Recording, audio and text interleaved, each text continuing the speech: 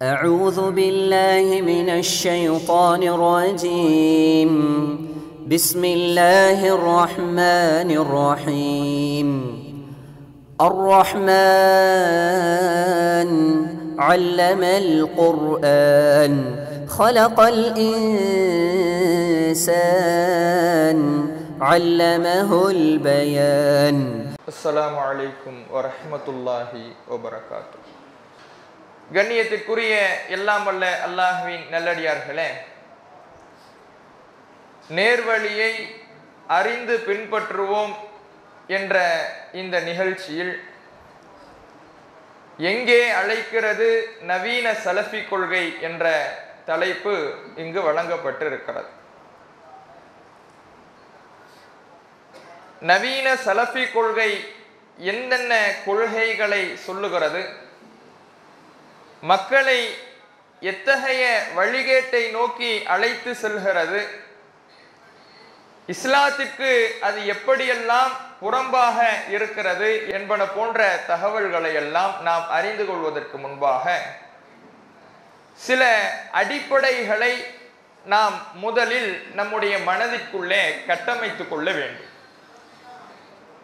அதில் மிக முக்கியமான ஒரு அடிப்படை என்னவென்றால், நாம் எந்த ஒரு காரியத்தில் ஈடுபடுவதாக இருந்தாலும் நம்மிடத்தில் ஒரு மாற்றத்தை நாமே எதிர்பார்த்து போகின்ற பாதையில் நமக்கு மாற்றம் கிடைக்க வேண்டும் என்றால், சத்தியத்தை தேடுகின்ற பயணத்தில் நமக்கு சத்தியம் கிடைக்க வேண்டும் என்றால், உண்மையை தெளிவு பெற அறிந்து கொள்ள வேண்டும் என்றால், ஒரு மூமினுடைய மனோபாவம் மனோபக்குவம் எப்படி அமைய வேண்டும் என்றால், நான் சத்தியத்தை தேடிக்கொண்டு இருக்கிறேன், எனக்கு இறைவன் சத்தியத்தை வழிகாட்ட வேண்டும். இப்படி நான் சத்தியத்தை தேடும் பொழுது எந்த ஒரு சுய விருப்பு வெறுப்பும் எனக்கு திரையாக இருந்து விடக்கூடாது. இதுதான் ஒரு மூமின் மனதிலே வைக்க வேண்டிய மிக முக்கியமான விஷயம். சத்தியத்தை தேடக்கூடிய பயணத்தில் ஒருவர் சத்தியத்தை அறிந்து கொள்ள விரும்புகிறார் என்றால், உண்மையை தெரிந்து கொள்ள விரும்புகிறார் என்றால், அவர் தன்னுடைய மனதில் கொள்ள வேண்டிய மிக முக்கியமான அடிப்படையான விஷயம், சுய விருப்பு வெறுப்புகளை கடந்து நான் சத்தியத்தை அறிய வேண்டும். அல்லாஹ் ரப்பல் ஆலமீன் எனக்கு சத்தியத்தை தெளிவுபடுத்த வேண்டும். இதைத்தான் ஒருவர் தன்னுடைய மனதிற்குள்ளே ஆழமாக பதிவு செய்ய வேண்டும். ஏனென்றால் இதற்கு முன்பு இறைவன் திருமறை குர்ஆனிலே சொல்லுகின்ற வழிகட்ட கூட்டங்கள் இந்த மார்க்கத்தை விட்டு, அல்லாஹ் வழங்கிய தூய வழியை விட்டு வழிகட்டு போனதற்கான காரணங்களை அல்லாஹ் ரப்பல் ஆலமீன் திருமறை குர்ஆனிலே சொல்லுகிற பொழுது இறைவன் பேசுகிறான், வமா தஃபர்ரகு இல்லா மின் பஅதி மா ஜாஅஹுமுல் இல்ம்.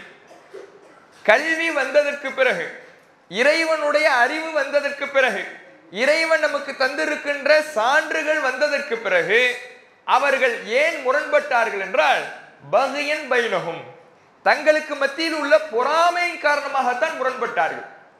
உறுதியான ஆதாரம் இறைவனிடமிருந்து வருகிறது, இறைவனுடைய வஹீ செய்தி வருகிறது. இறைவனுடைய வஹீ செய்தி வந்து நேர்வழிப்படுத்துவதற்கான அனைத்து ஆதாரங்களும் முன்வைக்கப்பட்டாலும், அனைத்து ஆதாரங்களும் சமர்ப்பிக்கப்பட்டாலும் சிலர் ஏன் மறுக்கிறார்கள் என்றால், பகையன் பைனஹும், தங்களுக்கு மத்தியில் உள்ள பொறாமையின் காரணமாகவே மறுக்கிறார்கள். அப்போ சத்தியத்தை தேடுகின்ற பாதையிலே நம்முடைய சுய விருப்பு வெறுப்புகளை, நம்முடைய இந்த உலக காரணங்களை நம்முடைய மனதிற்குள்ளே நாம் விதைத்து அதன் பிறகு நாம் சத்தியத்தை தேட ஆரம்பித்தால் நமக்கு சத்தியம் புலப்படாது. எப்பேற்பட்ட ஆதாரங்களை முன்வைத்தாலும் அந்த ஆதாரங்களின் மூலமாக சத்தியத்தை தேடுவதற்கு பதிலாக இந்த ஆதாரத்தை நான் எப்படி எதிர்கொள்ள வேண்டும், இந்த ஆதாரத்தை நான் எப்படி டிஃபென்ஸ் செய்ய வேண்டும் என்பதுதான் பொறாமைக்காரர்களுடைய சுய விருப்பு வெறுப்பை தன்னுடைய மனதில் ஏந்திருக்கக்கூடியவர்களுடைய போங்காக இருக்கும். சத்தியத்தை தேடக்கூடியவர்கள் இந்த சுய விருப்பு வெறுப்புகளை களையக்கூடிய ஒரு பக்குவத்தை மனதில் பதிய வைக்க வேண்டும் என்பதை அல்லாஹ் ரப்பல் ஆலமீன் நமக்கு சொல்லுகிறான். அப்ப முதலில் நாம இந்த வகுப்பிலே அமர்ந்திருக்கக்கூடிய ஒவ்வொருவருமே நம்முடைய உள்ளத்திற்குள்ளே நாம கொள்ள வேண்டிய ஒரு அடிப்படை, நான் சுய விருப்பு வெறுப்புகளை கடந்து இங்கே அமர்ந்திருக்கிறேன், நான் சத்தியத்தை தேடி இங்கே அமர்ந்திருக்கின்றேன், நேர்வழியை தேடி அமர்ந்திருக்கின்றேன், நேர்வழியை இறைவன் எனக்கு காட்ட வேண்டும், எனக்கு ஆதாரம் தான் முக்கியம்.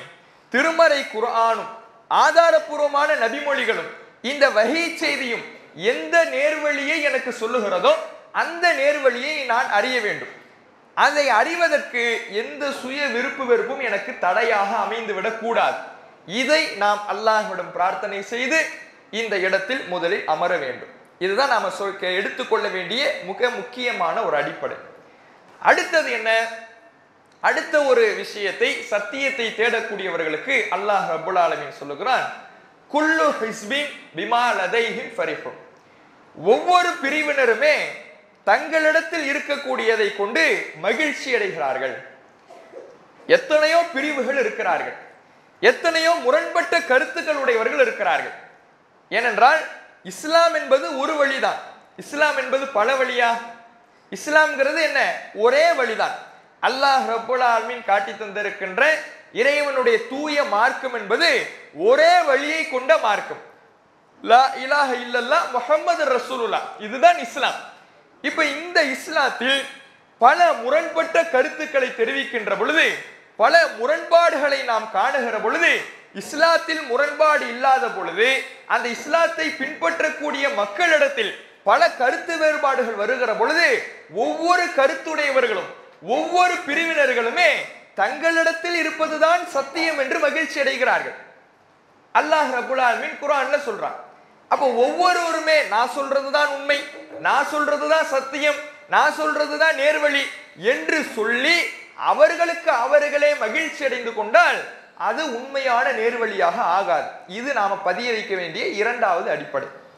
எல்லாருமே சத்தியம்னு தான் சொல்றாங்க, நான் சொல்வதுதான் உண்மை என்றுதான் எல்லா மக்களும் குறிப்பிடுகிறார்கள், நான் சொல்வதுதான் நேர்வழி என்றுதான் எல்லா மக்களும் குறிப்பிடுகிறார்கள். எப்பேற்பட்ட வழிகட்ட கூட்டத்தினரையாக இருந்தாலும், எப்பேற்பட்ட ஒரு நச்சு கருத்தை தெரிவிக்கக்கூடியவர்களாக இருந்தாலும், தர்கா வழிபாட்டிலே வீழ்ந்தவர்களாக இருந்தாலும் கூட நாங்கள் சொல்வதுதான் நேர்வழி என்றுதான் அவர்களும் குறிப்பிடுகிறார்கள். அப்ப அவரவர்கள் தங்களுடைய கொள்கையை இதுதான் நேர்வழி, இதுதான் சத்தியம், இதுதான் உண்மை என்று சொல்லி அவர்களுக்கு அவர்களே மகிழ்ச்சி அடைந்து கொள்வதனால் அது உண்மையான சத்தியமாக ஆகாது, இறைவன் சொல்லுகிற நேர்வழியாக ஆகாது. இதை நாம் இரண்டாவது அடிப்படையாக மனதில் புரிய வைத்து, அப்போ ஒரு பிரிவினர் ஒரு தங்களுடைய கருத்தை நேர்வழி என்று தெரிவிக்கின்ற பொழுது அவர்கள் நேர்வழி என்று சொல்வதனால் அது நேர்வழியாக ஆகாது.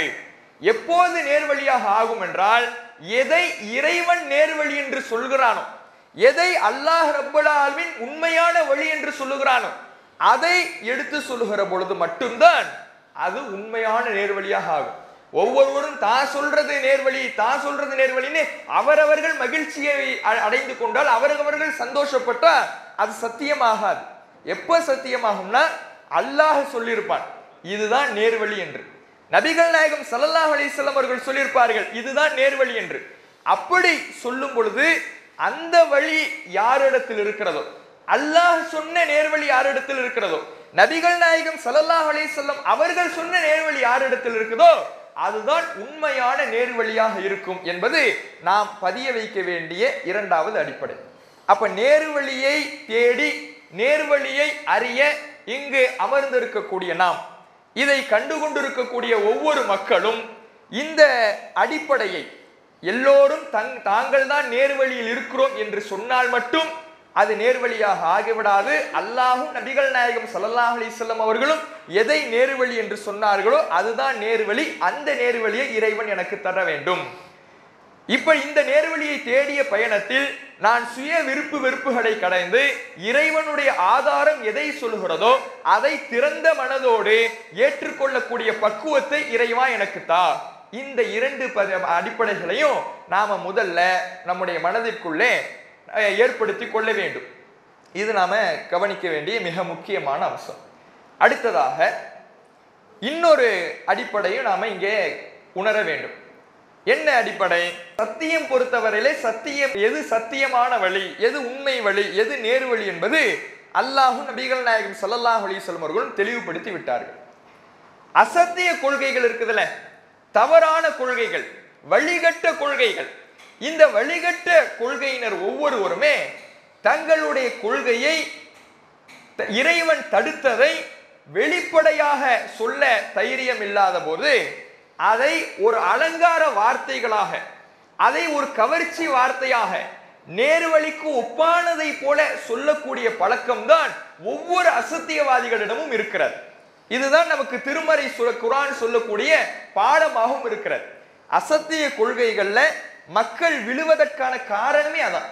வழிகேடுகள்ல, அசத்திய கொள்கைகள்ல மக்கள் எப்போ போய் விழுவாங்கன்னா, அந்த அசத்திய கொள்கையை பிரச்சாரம் செய்யக்கூடியவர்கள், அசத்தியவாதிகள், வழிகேட்டான கருத்தை சொல்லக்கூடியவர்கள் தங்களுடைய கொள்கை ஏதோ நேர்வழியை போல, தங்களுடைய கொள்கையில் எந்த தவறும் இல்லை என்பதை போல மக்களிடத்தில் பிரச்சாரம் செய்யும் பொழுது அதில் இருக்கக்கூடிய உண்மை தன்மையை மக்கள் அறிந்து கொள்ளாத பொழுது அவர்கள் சொல்லக்கூடிய அலங்கார வார்த்தைகளை நம்பக்கூடிய மக்கள் அதில் போய் விழுந்து விடுகிறார்கள்.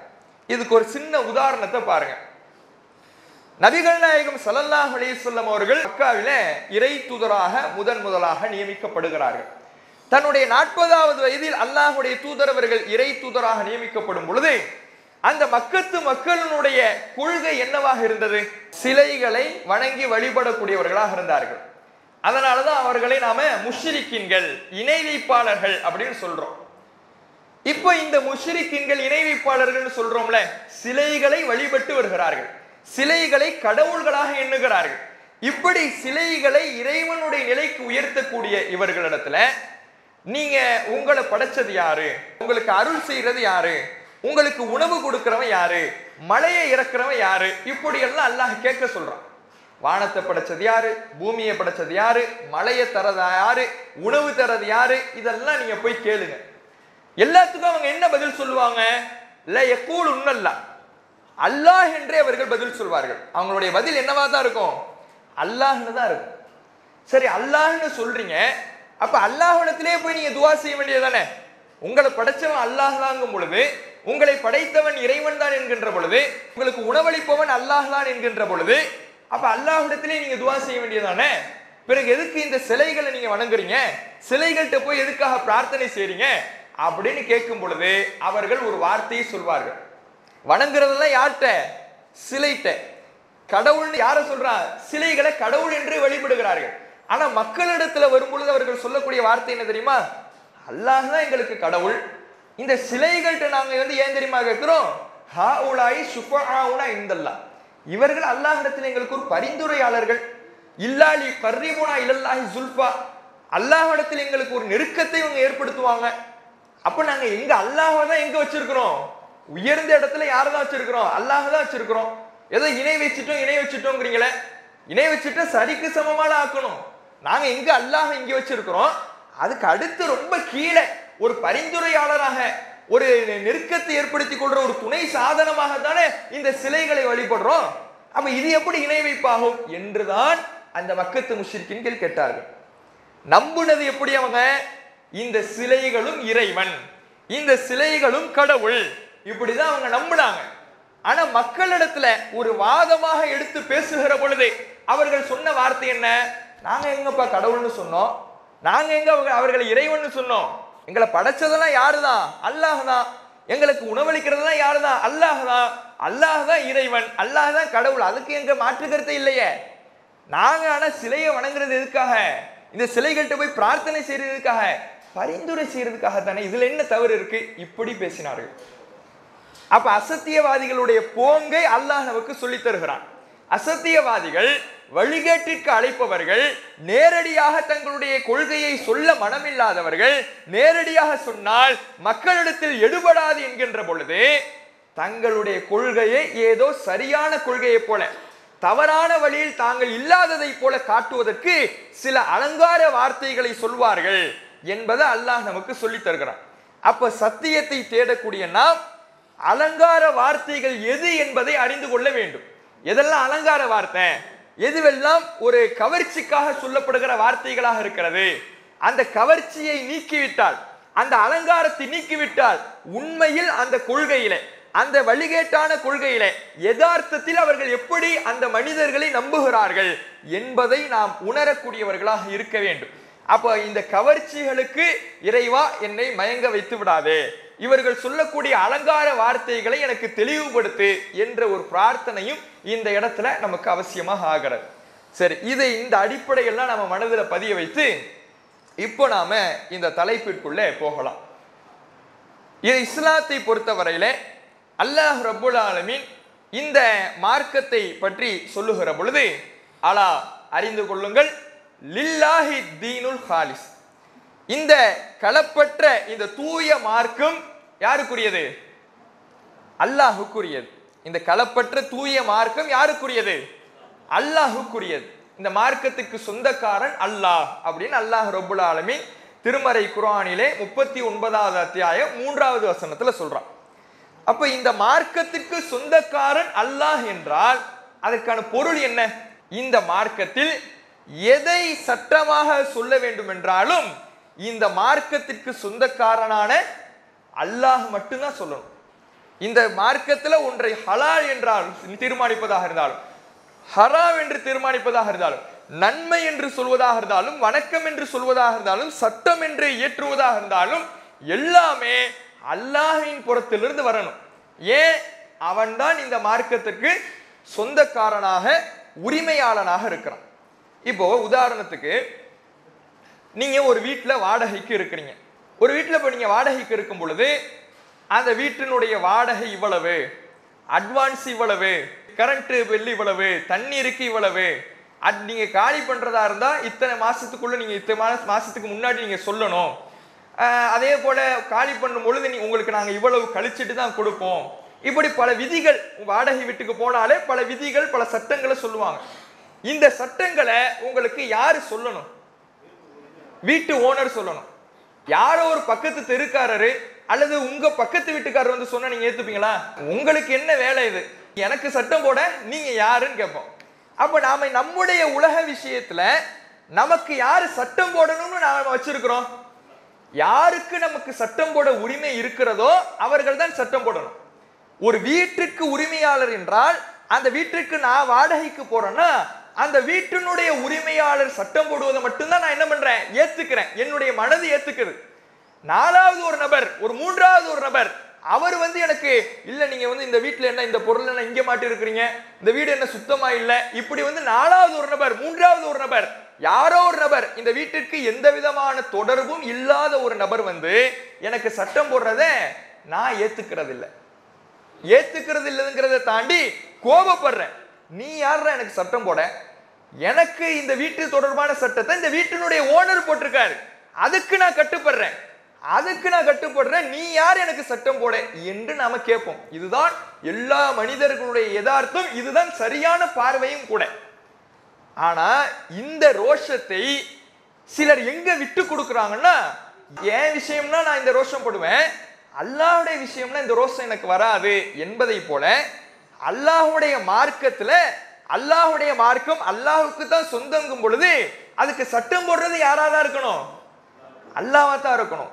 அல்லாஹ்வுடைய மார்க்கத்துல அல்லாஹ் தான் சட்டம் போடணும்னு இருக்கும் பொழுது இல்ல அல்லாஹ் மட்டும் சட்டம் போட வேணாம், இந்த மனிதரும் சட்டம் போடட்டும், இந்த இமாமும் சட்டம் போடட்டும், இந்த நபித்தோழரும் சட்டம் போடட்டும் அப்படின்னா இங்க யாருடைய உரிமையை விட்டு கொடுக்கிறோம்? அல்லாஹ்வுடைய உரிமையை நாம விட்டு கொடுக்கிறோம். ஒரு வீட்டினுடைய ஓனர் தன்னுடைய உரிமையை விட்டு கொடுக்காத பொழுது அது நமக்கு கோபத்தை ஏற்படுத்தும் பொழுது அல்லாஹ்வுடைய உரிமையை சிலர் இங்கு விட்டு கொடுக்க முயற்சி செய்கிறார்கள் என்றால், அல்லாஹ்வுடைய உரிமையை மற்றவர்களுக்கு இருக்கிறது என்று வாதிடுகிறார்கள் என்றால், அல்லாஹ்வை நேசிக்கக்கூடிய, தங்களுடைய உயிருக்கு மேலாக நேசிக்கக்கூடிய ஒரு மூமினுடைய ரோஷம் எப்படி வரணும்? ஆனா இன்னைக்கு அதை விட்டுட்டு இன்னைக்கு செயல்படக்கூடியது சிலரை பார்க்கிறோமா இல்லையா?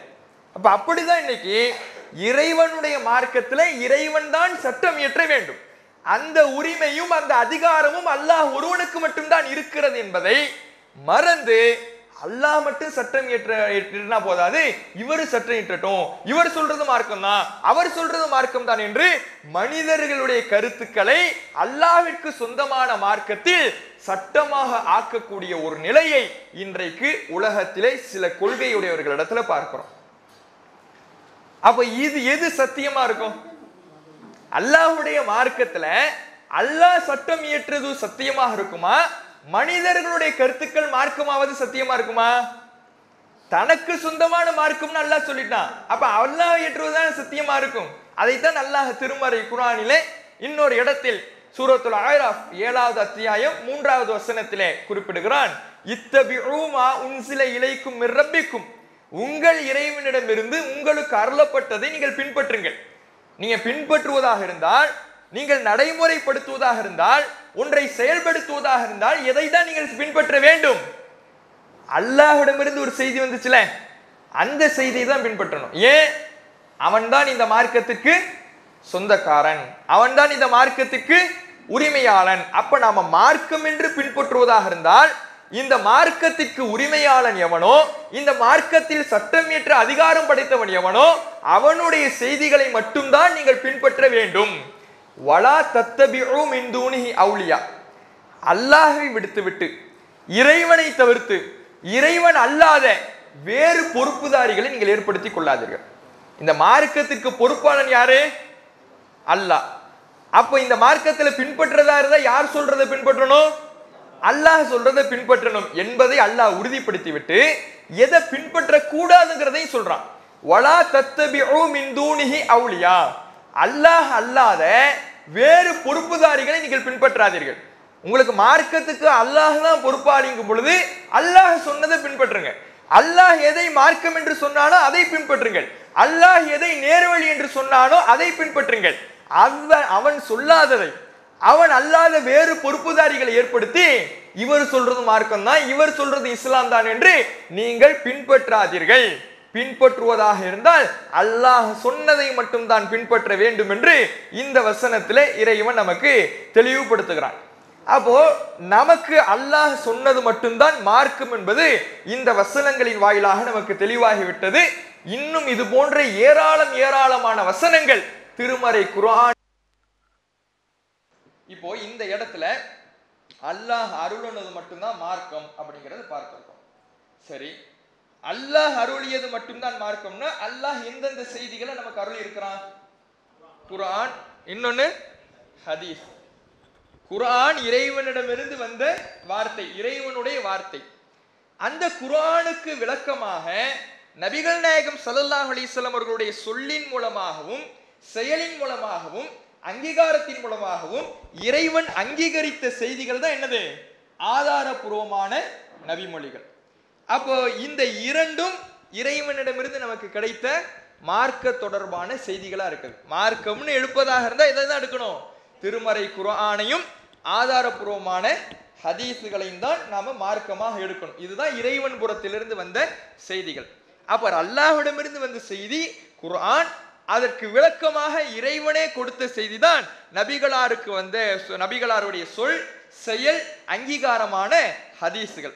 அல்லாஹ் இத திருமறை குர்ஆன்ல சூரத்து நஹ்ல்ல 44வது வசனமாக பேசுகிறான். வ அன்ஸல்னா இலைக்க ذிக்ர், நாமே பக்கம் இந்த அறிவுரையை அருளினோம். எதற்காக? லிதுபய்யின லின்னாசி மா நுஸில இலைஹிம் வலஅல்லஹும் யதஃபக்கரூன், மக்களுக்கு அருளப்பட்ட செய்தியை மக்களுக்கு நீங்கள் தெளிவுபடுத்த வேண்டும் என்பதற்காக, நபியே நீங்கள் தெளிவுபடுத்த வேண்டும் என்பதற்காக உங்களுக்கு இன்னொரு செய்தியையும் தந்திருக்கிறோம். இந்த இரண்டையும் நீங்கள் மக்களிடத்தில் சொல்லும் பொழுது வலஅல்லஹும் யதஃபக்கரூன், அவர்கள் சிந்தித்துக் கொள்வார்கள், அவர்கள் விளங்கிக் கொள்வார்கள். அல்லாஹ் குர்ஆன்ல சொல்றான். அப்ப அல்லாஹ் ரெண்டு விதமான செய்தியும் சொல்றான், அதனுடைய நோக்கத்தையும் சொல்லுகிறான். அல்லாஹ்விடமிருந்து ஒரு செய்தி அருளப்படுது குர்ஆன். இந்த குர்ஆனை விளக்குவதற்காக நபிகள் நாயகம் ஸல்லல்லாஹு அலைஹி வஸல்லம் அவர்களுக்கு ஹதீஸ் என்கின்ற இன்னொரு செய்தியும் தரப்படுகிறது. குர்ஆனை விளக்குவதற்காக ஹதீஸ். இந்த இரண்டையும் மக்களிடத்தில் நீங்கள் சொன்னீர்கள் என்றால் வலஅல்லஹும் யதஃபக்கரூன், அவர்கள் விளங்கிக் கொள்வார்கள் அப்படின்னு அல்லாஹ் சொல்றான். அப்ப இங்க பின்பற்றுவதற்கு தகுதியானது எது? குர்ஆனும் ஹதீஸும் தான். இதை சொன்னால் மக்கள் நேர்வழியை தெரிந்து கொள்வார்கள் அப்படின்னு அல்லாஹ் சொல்லிட்டான். ஆனா இன்றைக்கு சில கொள்கையாளர்கள் குர்ஆன் ஹதீஸை சுயமாக விளங்க முடியாது, சஹாபாக்களுடைய கருத்துக்கள் இருந்தால்தான் விளங்க முடியும், இமாம்களுடைய கருத்துக்கள் இருந்தால்தான் விளங்க முடியும் என்று சொல்றதை பார்க்கிறோம். ஆனா இங்க விளக்கத்துக்கு அல்லாஹ் கொடுத்த செய்தி என்ன? குர்ஆனை விளங்குறதா இருந்தா அந்த விளக்கத்துக்கு அல்லாஹ் கொடுத்த விளக்கம் என்ன? எதை விளக்கமாக அல்லாஹ் தந்திருக்கிறான்? ஹதீஸை தந்திருக்கிறான். குர்ஆன் இருக்கு, இந்த குர்ஆனை நீ விளங்கணுமா, ஹதீஸுக்கு போ, ஹதீஸ்ல அதற்கான விளக்கம் இருக்குது. இந்த இரண்டையும் குர்ஆனை ஹதீஸை நீ மக்கள்கிட்ட நீங்க சொன்னீங்கன்னா அவங்க என்ன பண்ணிப்பாங்க? அதை முழுமையாக விளங்கி கொள்வார்கள் என்று அல்லாஹ் ரப்புல் ஆலமீன் திருமறை குர்ஆன்ல சொல்றான்.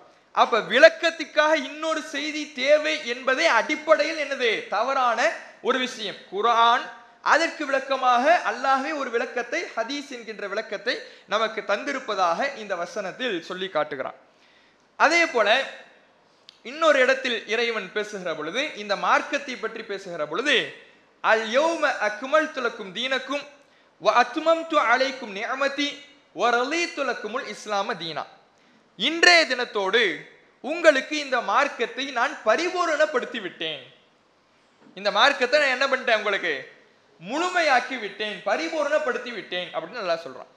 இன்றைய தினம்னா இன்னைக்கா? எங்க? எப்போ? ரசூலுல்லாஹ்வுடைய காலத்துல. ரசூலுல்லாஹ்வுடைய காலத்தோடு இந்த மார்க்கம் முழுமைப்படுத்தப்பட்டு விட்டது அப்படின்னு நல்லா சொல்றான். முழுமைப்படுத்திட்டேன்னு யாரு சொல்றது? மனிதனா அல்லாஹ்வா? அல்லாஹ். முழுமைப்படுத்திட்டேன்னு மனிதன் சொன்னா அதுல என்ன ஏற்படலாம்? குறை ஏற்படலாம். மனிதன் முழுமைப்படுத்தாமலேயே முழுமைப்படுத்திட்டேன்னு சொல்லிடலாம், அதுல குறை இருக்க குறைகள் ஏற்படலாம். ஆனா இங்க மனிதன் சொல்லக்கூடிய சொல்லா, அல்லாஹ் சொல்லக்கூடிய சொல்லா? அல்லாஹ் சொல்லக்கூடிய சொல். அப்ப அல்லாஹ் இந்த மார்க்கத்தை முழுமைப்படுத்தி விட்டான் என்றால் அதுக்கு என்ன அர்த்தம்? இதுல எந்த குறையும் இல்லை, இதை நான் முழுமையாக விளக்கி விட்டேன், இந்த குர்ஆனை தந்து விட்டேன், ஹதீஸ்களை தந்து விட்டேன், இந்த மார்க்கம் உங்களுக்கு முழுமையாக தரப்பட்டு விட்டது, இதில் எந்த குறையும் இல்லை. இந்த முழுமைப்படுத்தப்பட்ட காலத்தில் எது மார்க்கமாக இருந்ததோ அதுதான் மறுமை நாள் வரை மார்க்கம். எவரும் அதில் கூட்டி விட முடியாது, எதிலும் அதில் குறைத்து விடக்கூடாது. அப்படி கூட்டினாலோ குறைத்தாலோ அது இறைவனுடைய மார்க்கமாக இருக்காது, இறைவன் முழுமைப்படுத்திய மார்க்கமாக இருக்காது. ஏன்னா அல்லாஹ் ஒரு கம்ப்ளீட்டா நமக்கு தந்துட்டான். இஸ்லாம்ங்கிறது ஒரு கம்ப்ளீட் பேக்கேஜ். அதுல உன்னை நுழைக்கவும் தேவையில்லை, உன்னை எடுக்கவும் தேவையில்லை, உன்னை நுழைக்கவும் கூடாது, எடுக்கவும் கூடாது. அல்லாஹ் முழுமைப்படுத்தி விட்டேன் என்று சொன்ன பிறகு அதில் சிலர் நுழைக்கிறார்கள் என்றால் அதுக்கு என்ன அர்த்தம்? இல்ல அல்லாஹ் முழுமைப்படுத்தினது எனக்கு பத்தல, அல்லாஹ் சொன்னது எனக்கு புரியல, அல்லாஹ் விளக்குனது எனக்கு விளங்கல, இதனால நான் இதெல்லாம் நான் சேர்த்துக்கிறேன்னா இது அல்லாஹ்வை குறை காணக்கூடியது. விளங்கி கொள்ளணும். இது யாரை குறை காண்றது? அல்லாஹ்வை குறை காணக்கூடியது. இறைவன் நான் முழுமையாக்கிட்டேன்னு சொன்னதுக்கு பிறகு எனக்கு விளங்கல, எனக்கு புரியல, எனக்கு தெரியல, இவங்க சொன்னாதான் எனக்கு விளங்கும், இவருடைய விளக்கம் இருந்தாதான் என்னால புரிய முடியும்னா இது அல்லாஹ்வை குறை காணக்கூடிய வாதமாக இருக்கிறது என்பதையும் இந்த இடத்துல புரிந்து கொள்ள வேண்டும். அப்ப இதெல்லாம் நம்ம இன்னும் விரிவாக போக போக பார்க்கலாம். முதல்ல ஒரு அடிப்படையை தெரிந்து கொள்ளலாம். இதுதான் மார்க்கம்னு அல்லாஹ் சொல்லிட்டான். வஹி மட்டும்தான் மார்க்கம். அந்த வஹி திருமறை குர்ஆனாகவும் நபிகள் நாயகம் ஸல்லல்லாஹு அலைஹி வஸல்லம் அவர்களுடைய சொல் செயல் அங்கீகாரமாகவும் மார்க்கத்தில் தரப்பட்டு இருக்கிறது. இது மட்டும்தான் மார்க்கம், இதை மட்டும்தான் பின்பற்ற வேண்டும். இதை தாண்டி வேறொரு அடிப்படைக்கு செல்லக்கூடாது, மற்றவர்களின் கருத்தை மார்க்கமாக்க கூடாது, சுய அறிவை புகுத்த கூடாது. இதெல்லாம் அல்லாஹ் நமக்கு சொல்லி தரக்கூடிய அடிப்படை. இப்ப இந்த அடிப்படைக்கு மாற்றமாக சில பேர் சில கொள்கைகளை சொல்றத பார்க்கிறோம். என்ன கொள்கைகளை? குர்ஆன் ஹதீஸ் வஹி அதை மட்டும்தான் நீங்க பின்பற்றணும்னு அல்லாஹ் சொல்லியிருக்கும் பொழுது குர்ஆன் ஹதீஸ் மட்டும் எங்களுக்கு போதாது, குர்ஆன் ஹதீஸை மட்டும் வைத்துக் கொண்டால் அது எங்களுக்கு புரியாது, குர்ஆன் ஹதீஸை மட்டும் நாங்கள் அணுகினால் எங்களுக்கு விளங்காது, அல்லாஹ் முழுமைப்படுத்தி விட்டேன், உங்களுக்கு எல்லாவற்றையும் விளக்கி விட்டேன், குர்ஆனுக்கு விளக்கமாக ஹதீஸை தந்து விட்டேன் என்கின்ற பொழுது குர்ஆனுக்கு விளக்கமாக ஹதீஸை தந்தாலும் அந்த ஹதீஸையும் குர்ஆனையும் புரிவதற்கு இன்னொரு விளக்கம் எங்களுக்கு தேவை. அந்த விளக்கத்தை அல்லாஹ் தராத போது இந்த மனிதர்களிடம் நாங்கள் எடுக்கிறோம், நபித்தோழர்களிடம் எடுக்கின்றோம், இமாம்களிடம் எடுக்கின்றோம், மதுஹபுகளிலே எடுக்கின்றோம் என்று இப்படி மனிதர்களுடைய கருத்துக்களை மார்க்கமாக்கக்கூடிய, அல்லாஹ் முழுமைப்படுத்தி விட்டேன் என்று சொன்ன பிறகு அதில் சேர்க்கக்கூடிய ஒரு நிலையை இன்னைக்கு பார்க்கிறோம். இது சாதாரணமான ஒரு விஷயம் அல்ல. ஏன்னா இந்த மார்க்கத்துல சட்டம் இயற்றுறது அல்லாஹ் யாருடைய அதிகாரம்னு சொன்னா? தன்னுடைய அதிகாரம்னு சொன்னான். இது என்னுடைய அதிகாரம், ஏன் மார்க்கம் அப்படின்னு சொன்னான். அப்ப ஏன் மார்க்கம்னு அல்லாஹ் சொன்ன பிறகு அல்லாஹ் சொன்ன செய்தியை மட்டும்தான் பின்பற்றணும், அவன் சொல்வது மட்டும்தான் மார்க்கம், அதற்கான அதிகாரம் அவன்கிட்ட தான் இருக்குங்கும் பொழுது இல்லை இவர் சொல்வதை நாம் மார்க்கமாக எடுத்துக்கொள்ள வேண்டும் என்றால் இப்ப யாருடைய அதிகாரத்தை யாருக்கு பங்கு போடுறோம்? அல்லாஹுடைய அதிகாரத்தை மனிதர்களுக்கு பங்கு போடுறோம். அல்லாஹுடைய அதிகாரத்தை மனிதர்களுக்கு பங்கு போடுறது என்ன சாதாரண குற்றமா பெரும் குற்றமா? ஷிர்க், இணை வைத்தல். அதனாலதான் அல்லாஹ் குர்ஆனிலே கேட்கிறான், அம்லஹும் ஷுரக்கா, அவர்களுக்கு கடவுள்கள் இருக்கிறார்களா? யாரை பார்த்து அல்லாஹ் கேட்கிறான்?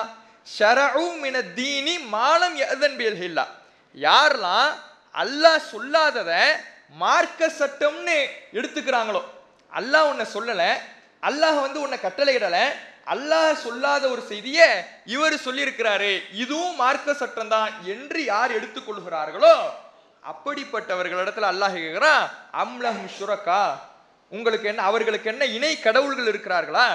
இந்த மனிதர்களுடைய கருத்துக்களை எல்லாம் நீங்க மார்க்கமாக்கிட்டீங்கன்னா, இந்த மனிதர்கள் சொல்வதும் மார்க்கம் தான் நீங்க சொன்னீங்கன்னா, அல்லாஹ் சொல்லியிருக்காத போது, அல்லாஹுடைய தூதரவர்கள் சொல்லியிருக்காத பொழுது இந்த மனிதர்களுடைய கருத்துக்களையும் மார்க்கம் என்று நீங்கள் வாதிட்டால் அவர்களை யார் நிலைக்கு நீங்க ஆக்குறீங்க?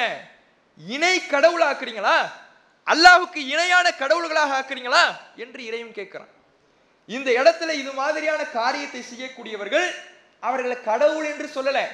எப்படி மக்கத்து முஷ்ரிக்கீன்கள் சிலைகளை கடவுள்கள், இறைவன் அப்படின்னு சொல்லாம பரிந்துரையாளர்கள், நெருக்கத்தை ஏற்படுத்துறதுக்காக துணை சாதனம் இப்படின்னு சொன்னாங்களோ, அதே போல மனிதர்களுடைய கருத்துக்களை யாரெல்லாம் மார்க்கமாக ஆக்குகிறார்களோ அவர்கள் அந்த மனிதர்களை யாருன்னு சொல்றதில்ல, கடவுள்னு சொல்றதில்லை, இறைவன் சொல்றதில்லை. ஆனால் இறைவன் என்று சொல்லவில்லை என்றாலும், கடவுள் என்று சொல்லவில்லை என்றாலும், இவர்கள் மனிதர்கள் தான் என்று வார்த்தைகளில் சொன்னாலும் மனிதனை எப்படி நம்ப வேண்டுமோ அப்படி நம்பாமல் இறைவனுடைய அதிகாரத்தை அந்த மனிதர்களுக்கு வழங்குகிறார்கள் என்றால் இங்கே அவர்கள் எங்கதான் கொண்டு போய் நிறுத்துறாங்க? கடவுளாகத்தான் கொண்டு வந்து நிறுத்துகிறார்கள், இறைவனுடைய நிலைக்கு தான் கொண்டு வந்து நிறுத்துகிறார்கள். அதனால் தான் அல்லாஹ் கேட்கிறான், அம்லஹும் ஷுரக்கா, அவர்களுக்கு இணை கடவுள்கள் இருக்கிறார்களா? அல்லாஹ் பயன்படுத்தக்கூடிய வார்த்தை தான். அவங்க வார்த்தையில சொல்ல தேவையில்லை, இவர்களுக்கு இறைவனுடைய அதிகாரம் இருக்கு, இவருக்கு வஹி வருது அப்படின்னு அவங்க சொல்ல தேவையில்லை. சொல்லவில்லை என்றாலும் அவர்களுடைய கொள்கை அதைத்தான் காட்டும் என்பதை தான் அல்லாஹ் இங்கே சொல்றான். அதே போல இன்னொரு இடத்துல சூரத்து தௌபால 31வது வசனத்துல அல்லாஹ் சொல்லுகிறான், யூத கிறிஸ்தவர்களை பற்றி சொல்லுகிறான். அவர்கள் எப்படி வழிகட்டு போனார்கள் என்பதை தெரிவிக்கின்றார். அவர்கள் இத்தஹது அஹ்பாரஹும் வ ருஹ்பானஹும் அர்பாபம் மின் தூனில்லாஹ், அவர்கள் தங்களுடைய பாதிரிமார்களையும் தங்களுடைய மத குருமார்களையும் அல்லாஹ் அல்லாத கடவுள்களாக ஆக்கி கொண்டார்கள். அவங்க பாதிரிமார்களையும் மத குருமார்களையும் என்னென்ன ஆக்கிக்கிட்டாங்க?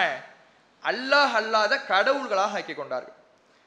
எந்த யூதரும் எந்த கிறிஸ்தவரும் இவர் கடவுளே, இவர் இறைவன் சொல்லல. ஆனா எப்படி நம்புனாங்க? அல்லாஹ் இங்க நம்பிக்கையை தான் பார்க்கிறான், வார்த்தையை பார்க்கல. நீ கடவுள்னு சொன்னாதான் கடவுள் அப்படி அல்லாஹ் பார்க்கல. நீ கடவுள்னு சொல்லலைன்னா இவரை மனிதர்னு தான் சொல்றீன்னா மனிதரை நம்புற மாதிரி நம்புறியா, இறைவனை நம்புற மாதிரி நம்புறியா? இங்க வார்த்தை முக்கியமா, கொள்கை முக்கியமா, நம்பிக்கை முக்கியமா, வாய் வார்த்தை முக்கியமா என்பதைத்தான் அல்லாஹ் இங்கே நமக்கு சொல்லி கொடுக்கிறான். இவர்களுடைய நம்பிக்கை தான் முக்கியம். இவர்கள் இந்த பாதிரிமார்களை மத குருமார்களை மனிதர்கள் என்று சொன்னாலும் மனிதர்களை போல நம்பல. எப்படி நம்பினாங்க? இவர்கள் சொல்வதெல்லாம் மார்க்கம், இவர்கள் ஒன்றை ஹலால் என்று சொன்னால் ஹலால், இவர்கள் ஒன்றை ஹராம் என்று சொன்னால் ஹராம், அப்படி நம்பினதுனால தான் அல்லாஹ் சொல்றான், அர்பாப், இணை கடவுள் ஆக்கிக்கிட்டீங்களா, அவங்களையெல்லாம் கடவுள் நிலைக்கு நீங்க கொண்டு வந்துட்டீங்களா, கடவுள் நிலைக்கு இவர்கள் எடுத்துக்கொண்டு விட்டார்கள் என்று அல்லாஹ் ரப்புல் ஆலமீன் தீர்மானமாக இங்கே சொல்றான். அப்ப இந்த அடிப்படையை நாம மனதிலே பதிய வைக்க வேண்டும். நமக்கு மார்க்கம் என்பது இறைவன் அருளிய வகை செய்தி மட்டும்தான். ஏனென்றால் இந்த இஸ்லாம் அல்லாஹுக்கு சொந்தமான மார்க்கம். அல்லாஹுக்கு சொந்தமான மார்க்கம் என்கின்ற பொழுது இதில் பின்பற்ற தகுதியானது இறைவனின் புறத்திலிருந்து வரக்கூடிய செய்திகள் மட்டும்தான். இறைவன் புறத்திலிருந்து வந்த செய்திகள் நபிகள் நாயகம் ஸல்லல்லாஹு அலைஹி வஸல்லம் அவர்களுக்கு அருளப்பட்டது. அவர்களுக்கு இரண்டு விதமான செய்திகளை அல்லாஹ் கொடுத்தான். ஒன்று திருக்குர்ஆன், இன்னொன்று அந்த திருக்குர்ஆனுக்கு விளக்கமான நபிகளாருடைய சொல் செயல் அங்கீகாரம். இந்த இரண்டும் மட்டும்தான் மார்க்கம். இந்த இரண்டை தவிர்த்து வேறு யாருடைய கருத்தும் வேறு யாருடைய விளக்கமும் முற்படுத்த வேண்டும் என்றோ அது மார்க்கம் என்றோ அதை எடுத்துக்கொள்ள வேண்டும் என்றோ சொல்வதற்கு எந்த ஆதாரமும் இல்லை. ஆதாரம் இல்லை என்பதை தாண்டி இறைவனுடைய அதிகாரத்தை யார் சொல்வதெல்லாம் மார்க்கம் என்று இந்த மக்கள் நம்புகிறார்களோ அந்த மனிதர்களை இறைவனுடைய நிலைக்கு உயர்த்தக்கூடிய இணை வைப்பு காரியமாக இருக்கிறது என்பதை முதல் அடிப்படையாக நாம புரிந்து கொள்ள வேண்டும். அடுத்த விஷயம் என்னன்னா, இவங்க இந்த அடிப்படைக்கு மாற்றமாக இருக்கக்கூடிய கொள்கையுடையவர்கள் அவர்கள் தான் தங்களை எப்படி அடையாளப்படுத்துறாங்க? ஸலஃபிகள் அப்படின்னு சொல்றாங்க. இந்த ஸலஃபிகள் அப்படின்னு இவங்க ஏன் சொல்றாங்கன்னா, ஸலஃப் அப்படின்னா முன்னோர்கள், முந்தையது அப்படின்னு அர்த்தம். ஸலஃப்ங்கிற வார்த்தைக்கு நேரடி அர்த்தம் என்ன? முந்தியது, முன்னோர்கள் அப்படிங்கிறது அர்த்தம். இப்போ இந்த முந்தியது முன்னோர்கள் அப்படின்னா, இப்போ வியாபாரத்தில் முன்பணம்லாம் கொடுப்பாங்களே அதுக்கெல்லாம் ஸலஃப் அப்படின்னு சொல்லுவாங்க. ஏன்னா முன்னாடியே கொடுக்கிறதுனால. அப்ப எதுவெல்லாம் முந்தி இருக்கிறதோ, முந்தியவர்களாக இருக்கிறார்களோ அவர்களுக்கு சொல்லப்படுகிற வார்த்தை தான் ஸலஃப் அப்படின்னு சொல்லுவாங்க. முந்தியவர்களை பின்பற்றுதல், முந்தியவர்களை நாங்கள் சார்ந்து இருக்கிறோம் என்பதை தெரிவிப்பதற்காகத்தான் என்ன வார்த்தையை சொல்றாங்க? ஸலஃபி. ஸலஃப்னா முந்தையவர்கள், ஸலஃபினா முந்தையவர்களை சார்ந்தவர்கள் அப்படின்னு அர்த்தம். இப்ப நாங்கள் சஹாபாக்களை பின்பற்றுகிறோம், சஹாபாக்களை சார்ந்திருக்கிறோம் என்று சொல்லக்கூடியவர்கள் தங்களை எப்படி அடையாளப்படுத்திக்கிறாங்க? ஸலஃபிகள் அப்படின்னு அடையாளப்படுத்திக்கிறாங்க. இந்த ஸலஃப் என்பதின் மூலமாக இவர்கள் சஹாபாக்களை மட்டும் நாடுவதில்லை. வேற யார் யார் நாடுறாங்க? சஹாபாக்கள், தாபிஈன்கள், தபா தாபியீன்கள். இந்த மூன்று சாராரும் எதை சொன்னார்களோ அந்த கருத்துக்களை மார்க்கமாக நாம எடுத்துக்கொள்ள வேண்டும், மார்க்க ஆதாரங்களாக எடுத்துக்கொள்ள வேண்டும். அவர்களுடைய கருத்துக்களை மார்க்கத்தில் நாம் எடுத்துக்கொள்ள வேண்டும் என்பதுதான் இவர்களுடைய கொள்கை. இங்கேதான் இவர்களுடைய கொள்கை ஆரம்பிச்சிச்சு. ஆனா அதற்கு பிறகு எப்படிலாம் படிப்படியே இறங்குனாங்க அதெல்லாம் அடுத்தது பார்ப்போம். அவங்க ஆரம்பித்தது இப்படி சஹாபாக்கள், தாபியீன்கள், தபா தாபியீன்கள் அப்படின்னு சொல்லி ஆரம்பிச்சாங்க. சரி, இப்போ இதுதான் இவர் இந்த ஸலஃபி கொள்கை அப்படின்னு சொல்றாங்க. உண்மையான ஸலஃபி கொள்கை அப்படின்னா என்ன தெரியுமா? ஸலஃபிகள் அப்படின்னா என்னன்னு தெரியுமா? பின்பற்றுறது கிடையாது, அவர்களுடைய சொந்த கருத்துக்களை பின்பற்றுறது கிடையாது. இப்ப சஹாபாக்கள் ஒரு கருத்தை சொல்றாரு, அவருடைய சுய கருத்தை சொல்றாரு, அவருடைய சுய விளக்கத்தை சொல்றாரு, இதை பின்பற்றுவதுதான் ஸலஃபி அப்படின்னு சொல்றது அது உண்மையான ஸலஃபி கொள்கை கிடையாது. அதனாலதான் நாம என்ன தலைப்பு போட்டிருக்கிறோம்? நவீன ஸலஃபிகள்னு போடுறோம். உண்மையான ஸலஃபிகள் இந்த கொள்கை, இப்படியான கொள்கை, சஹாபாக்கள் ஒரு கருத்தை சொல்லிவிட்டார், தாபீன்கள் ஒரு கருத்தை சொல்லிவிட்டால், தபா தாபீன்கள் ஒரு கருத்தை சொல்லிவிட்டால் அந்த கருத்துக்களை எடுத்துக்கொள்ள வேண்டும் என்று சொல்வது உண்மையான ஸலஃபி கொள்கை கிடையாது. உண்மையான ஸலஃபி கொள்கைனா என்ன தெரியுமா? அந்த ஸலஃபுகள், எந்த ஸலஃபுகள்? சஹாபாக்கள் இருக்கிறாங்களே, அந்த சஹாபாக்கள் எந்த கொள்கையில் இருந்தார்களோ அந்த கொள்கையில் இருப்பதுதான் உண்மையான ஸலஃபு கொள்கை. சஹாபாக்கள் எந்த கொள்கையில் இருந்தாங்களோ அந்த கொள்கையில் இருப்பதுதான் உண்மையான ஸலஃபு கொள்கை. ஆனா இவங்க எப்படி மாத்திட்டாங்க? ஸலஃபு கொள்கை என்றால் சஹாபாக்கள் என்னெல்லாம் சொல்றாங்களோ அதையெல்லாம் மார்க்கமா எடுத்துக்கணும்னு சொன்னாங்க. இது சஹாபாக்களுக்கு தெரிஞ்சாலே விரட்டிடுவாங்க. சஹாபாக்களுக்கு இப்படி ஒரு கொள்கை தங்க பேரா வந்து தெரிஞ்சிச்சுன்னு வைங்களேன், இவர்களை விரட்டி அடிப்பார்கள். ஏன்? அந்த சஹாபாக்களே என்ன கொள்கையில் இருந்தாங்க? குர்ஆன், ஹதீஸ், இது மட்டும்தான் மார்க்கம். அதனாலதான் ஒரு நபித்தோழர் இன்னொரு நபித்தோழரை என்ன பண்ணல? பின்பற்றல.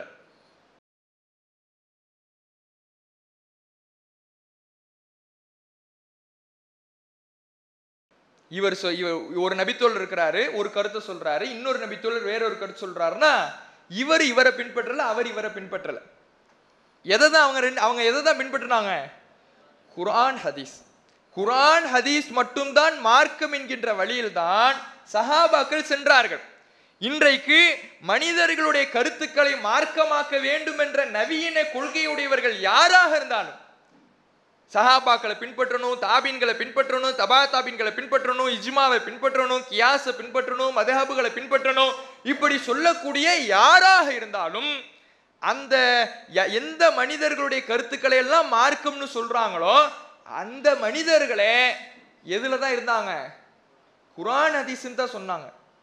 குர்ஆன், ஹதீஸ்ன்னு சொல்லிட்டு அந்த குர்ஆன் ஹதீஸுக்கு மாற்றமா நான் ஒன்று சொன்னேன்னா என் கருத்தை விட்டுருங்க, என் கருத்தை தூக்கி வீசிடுங்க. எல்லாமே எங்க தான் திரும்பணும்? குர்ஆன் ஹதீஸ்ல தான் இருக்கணும் அப்படின்னு அவங்க சொன்னாங்க. ஆனா இன்னைக்கு அவங்களுடைய பெயரை பயன்படுத்திக்கிறவங்க அவர்களுடைய சொந்த கருத்துக்களை என்ன பண்ணிடுறாங்க? மார்க்கமாக்கிக்கிட்டு அவர்களை மார்க்கம் ஏற்றும் அதிகாரிகளுடைய நிலைக்கு, இறைவனுடைய நிலைக்கு உயர்த்தக்கூடியதை பார்க்கிறோம். அப்ப இந்த இடத்துல இன்றைக்கு நவீன சலஃபி கொள்கையுடையவர்கள், சலஃபி கொள்கை என்று தங்களை அடையாளப்படுத்திக் கொள்பவர்கள், அவர்கள் உண்மையான சலஃபிகளே கிடையாது. உண்மையான சலஃபிகள் என்பவர்கள் யார் என்றால், குர்ஆன் ஹதீஸ் என்ன சொல்லுகிறதோ அந்த அடிப்படையில் நின்று, குர்ஆன் ஹதீஸ் எப்படி சொல்லுகிறதோ அப்படி செயல்படக்கூடியவர்கள் தான் உண்மையான சலஃபிகள். ஏனென்றால் அந்த சலஃபுகள், சஹாபாக்கள் குர்ஆன் ஹதீஸ் வழியில் தான் நின்றாங்க. குர்ஆன் ஹதீஸை செயல் வடிவம் கொடுப்பதில் தர்மம் செய்யுங்கன்னு சொல்லப்பட்டுச்சா அந்த தர்மத்தை முந்தி போய் செஞ்சாங்க, தியாகம் செய்யுங்கன்னு சொல்லப்பட்டுச்சா தியாகத்தை முந்தி போய் செஞ்சாங்க. இப்படி தியாகம் செய்வதிலையும் தர்மம் செய்வதிலையும் மார்க்க கடமைகளை கடைபிடிப்பதிலையும் முந்தி நின்று குர்ஆன் ஹதீஸ் மட்டும்தான் மார்க்கம் என்று யார் இருக்கிறார்களோ அவர்கள் தான் உண்மையான சலஃபிகள். சொல்ல போனா நம்மள தான் சலஃபிகள்னு சொல்லணும். நாம தான் என்ன உண்மையிலேயே சலஃபிகள். நாம தான் ஏன் சஹாபாக்கள் எந்த குர்ஆன் ஹதீஸை ஆதாரம் என்று சொன்னார்களோ அதை நாம தான் சொல்லிக்கிட்டு இருக்கிறோம். இன்னைக்கு தங்களை சலஃபிகள்னு அடையாளப்படுத்திக்கிறவங்க என்ன சொல்றாங்க?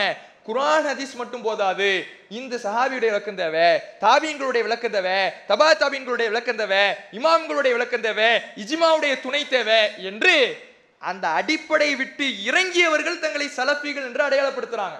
இது முழுக்க முழுக்க தவறான பயன்பாடு என்கிறதுனால தான் நவீன சலஃபிகள் அப்படின்னு அவங்களுக்கு என்ன பண்ணணும், நம்ம தலைப்பு போட்டிருக்கிறோம். அப்ப உண்மையான சலஃபிகள் இவர்கள் கிடையவே கிடையாது என்பதை இந்த இடத்துல நாம பதிய வைத்து கொள்ள வேண்டும். இப்போ இந்த நபித்தோழர்களுடைய கருத்துக்களை எடுக்க வேண்டும், நபித்தோழர்களுடைய கருத்துக்களை மார்க்கமாக கருத வேண்டும் அப்படின்னு இவங்களுடைய கொள்கையை சொல்றாங்க. அதாவது குர்ஆன் ஹதீஸு, அல்லாஹ் குர்ஆன் ஹதீஸை பற்றி அறிமுகப்படுத்தும் பொழுது இந்த குர்ஆனை உங்களுக்கு தந்திருக்கிறேன், அதற்கு விளக்கமாக ஹதீஸை தந்திருக்கின்றேன் அப்படின்னு சொல்லிட்டான். அப்ப குர்ஆனை தந்து அதற்கு விளக்கமாக அல்லாஹ் ஹதீஸையும் தந்திருக்கும் பொழுது இந்த குர்ஆனை ஹதீஸை மட்டும் வைத்து என்னால் வழங்க முடியாது, இறைவன் கொடுத்த விளக்கம் மட்டும் எனக்கு போதாது, இந்த நபி தோழர் சொல்லியிருக்க வேண்டும், தாபீன்கள் சொல்லியிருக்க வேண்டும், தபா தாபீன்கள் சொல்லியிருக்க வேண்டும், இமாம்கள் சொல்லியிருக்க வேண்டும் என்று மனிதர்களுடைய கருத்துக்களை எடுக்கக்கூடியவர்களாக இந்த நவீன சலஃபி கொள்கையுடையவர்கள் இருக்கிறார்கள். இவங்க இந்த சஹாபாக்களுடைய கருத்துக்களும் மார்க்கம் தான் அப்படின்னு எப்படி சொல்றாங்கன்னா, அதுலயே இவர்களுக்கு மத்தியில ஒன்றுபட்ட கருத்து கிடையாது. இவங்களுக்கு இதுலயே என்ன கிடையாது? ஒன்றுபட்ட கருத்துக்கள் கிடையாது. எப்படின்னு பாருங்களேன். இப்ப உதாரணத்துக்கு ஒரு கிளிப்பிங்க பாருங்க. ஃபஹ்மு ஸஹாபி சொன்னா ஒரு நபி தோழருடைய கருத்து, ஒரு தனிப்பட்ட நபி தோழருடைய கருத்து மார்க்க ஆதாரம் ஆகாது. நான் சொல்றது ஃபஹ்மு ஸஹாபா, இஜ்மாவு ஸஹாபா, ஒட்டுமொத்த நபி தோழர்கள் என்ன விளக்கம் சொன்னாங்களோ, எப்படி குர்ஆனை புரிஞ்சாங்களோ, புரிஞ்சு என்ன விளக்கத்தை கொடுத்தாங்களோ அந்த விளக்கத்தை எடுக்கணுங்கிற ஒரு நிகழ்ச்சியில் நடந்த ஒரு நபர் என்ன சொல்றாருன்னா, அதாவது ஒரு நபித்தோழருடைய கருத்து மார்க்க ஆதாரமாக ஆகாது, ஒட்டுமொத்த நபித்தோழர்களும் எதை சொன்னார்களோ அதுதான் மார்க்க ஆதாரமாக ஆகும் அப்படின்னு சொன்னாங்க. ஒரு நபித்தோழருடைய கருத்து மார்க்க ஆதாரமாக ஆகாது, ஒட்டுமொத்த நபித்தோழர்களும் எதை சொல்றாங்களோ அதுதான் மார்க்கம் அப்படின்னு அவர் சொன்னார். அதாவது ஒரு ஊர்ல சொல்றார், அவரு இன்னொரு ஊருக்கு போறார். அதாவது இவர் இது மாதிரி பேசின உடனே நாம நம்முடைய ஜமாத் சார்பாக பதில் வெளியிட்டோம். இப்படி ஒரு நபித்தோழர் சொல்றது ஒரு மார்க்க ஆதாரமாக ஆகாதுன்னு நீங்க சொல்றீங்க, ஆனா உங்களுடைய கொள்கையை சார்ந்தவர்கள் இப்படி நம்புறது இல்ல, ஒரு நபித்தோழரையும் என்ன ஆக்குறாங்க, ஆதாரமாகத்தான் ஆக்குறாங்க அப்படின்னு சொன்ன பிறகு இன்னொரு ஊருக்கு போய் பேசுறார்.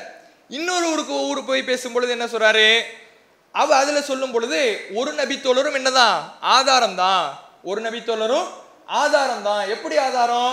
ஒருவர் ஒரு விஷயத்தை சொல்றாரு, இன்னொருத்தர் வேற ஒரு விஷயத்தை சொல்லும் பொழுது இந்த இரண்டு கருத்துக்குள்ள ஒண்ணு நாம என்ன பண்ணணும், எடுத்துக்கணும். தனியா என்ன பண்ணிடக்கூடாது, சிந்திக்க கூடாது. இந்த இரண்டு கருத்துக்குள்ள ஒன்னு எடுத்துக்கணும் அப்படின்னு அவரை வேற ஒரு ஊர்ல பேசுறாரு. அதே நிகழ்ச்சியில இவருக்கு முன்னாடி ஒருத்தர் பேசியிருக்கிறார். ஒரே நிகழ்ச்சி, ஒரு நிகழ்ச்சியில முதல்ல ஒருவர் பேசுறாரு, ரெண்டாவது ஒருத்தர் பேசுறாரு. முதல்ல பேசுறவர் என்ன சொல்றாரு, ஒரு சஹாபி சொல்றதெல்லாம் மார்க்க ஆதாரமாக ஆகாது. அப்படி நாங்க ஏதாவது அடம் பிடிச்சோமா, மார்க்க ஆதாரம்லாம் ஆகாது, நாங்க ஏதாவது அடம் பிடிச்சோமா, ஒரு சஹாபி சொல்றதெல்லாம் மார்க்கம் நாங்க எங்க அடம் பிடிக்கிறோம் அப்படின்னு கேட்கிறாரு. அதுக்கு அடுத்து வரவர், ஆமா நான் அடம் பிடிக்க தான் செய்யறேன், ஒரு சஹாபியுடைய கருத்து என்னதான் ஆதாரம் தான் அப்படின்னு அடுத்து வரவர் பேசுறாரு. அப்போ இவர்களுக்கு மத்தியிலே என்ன கிடையாது, ஒரு கொள்கை ஒற்றுமை கிடையாது.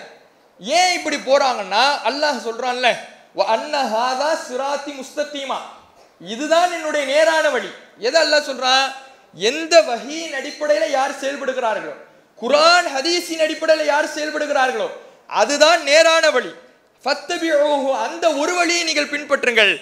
அந்த ஒரு வழியை பின்பற்றுவதை நீங்க விட்டுட்டீங்கன்னா ஃபதஃபர்ரக பிக்கும் அன் சபீலி, அது அல்லாஹ்வுடைய நேரான ஒரு வழியை விட்டு உங்களை பிரித்துடும் அப்படின்னு சொல்றான்ல, அந்த பிரிவு தான் இது.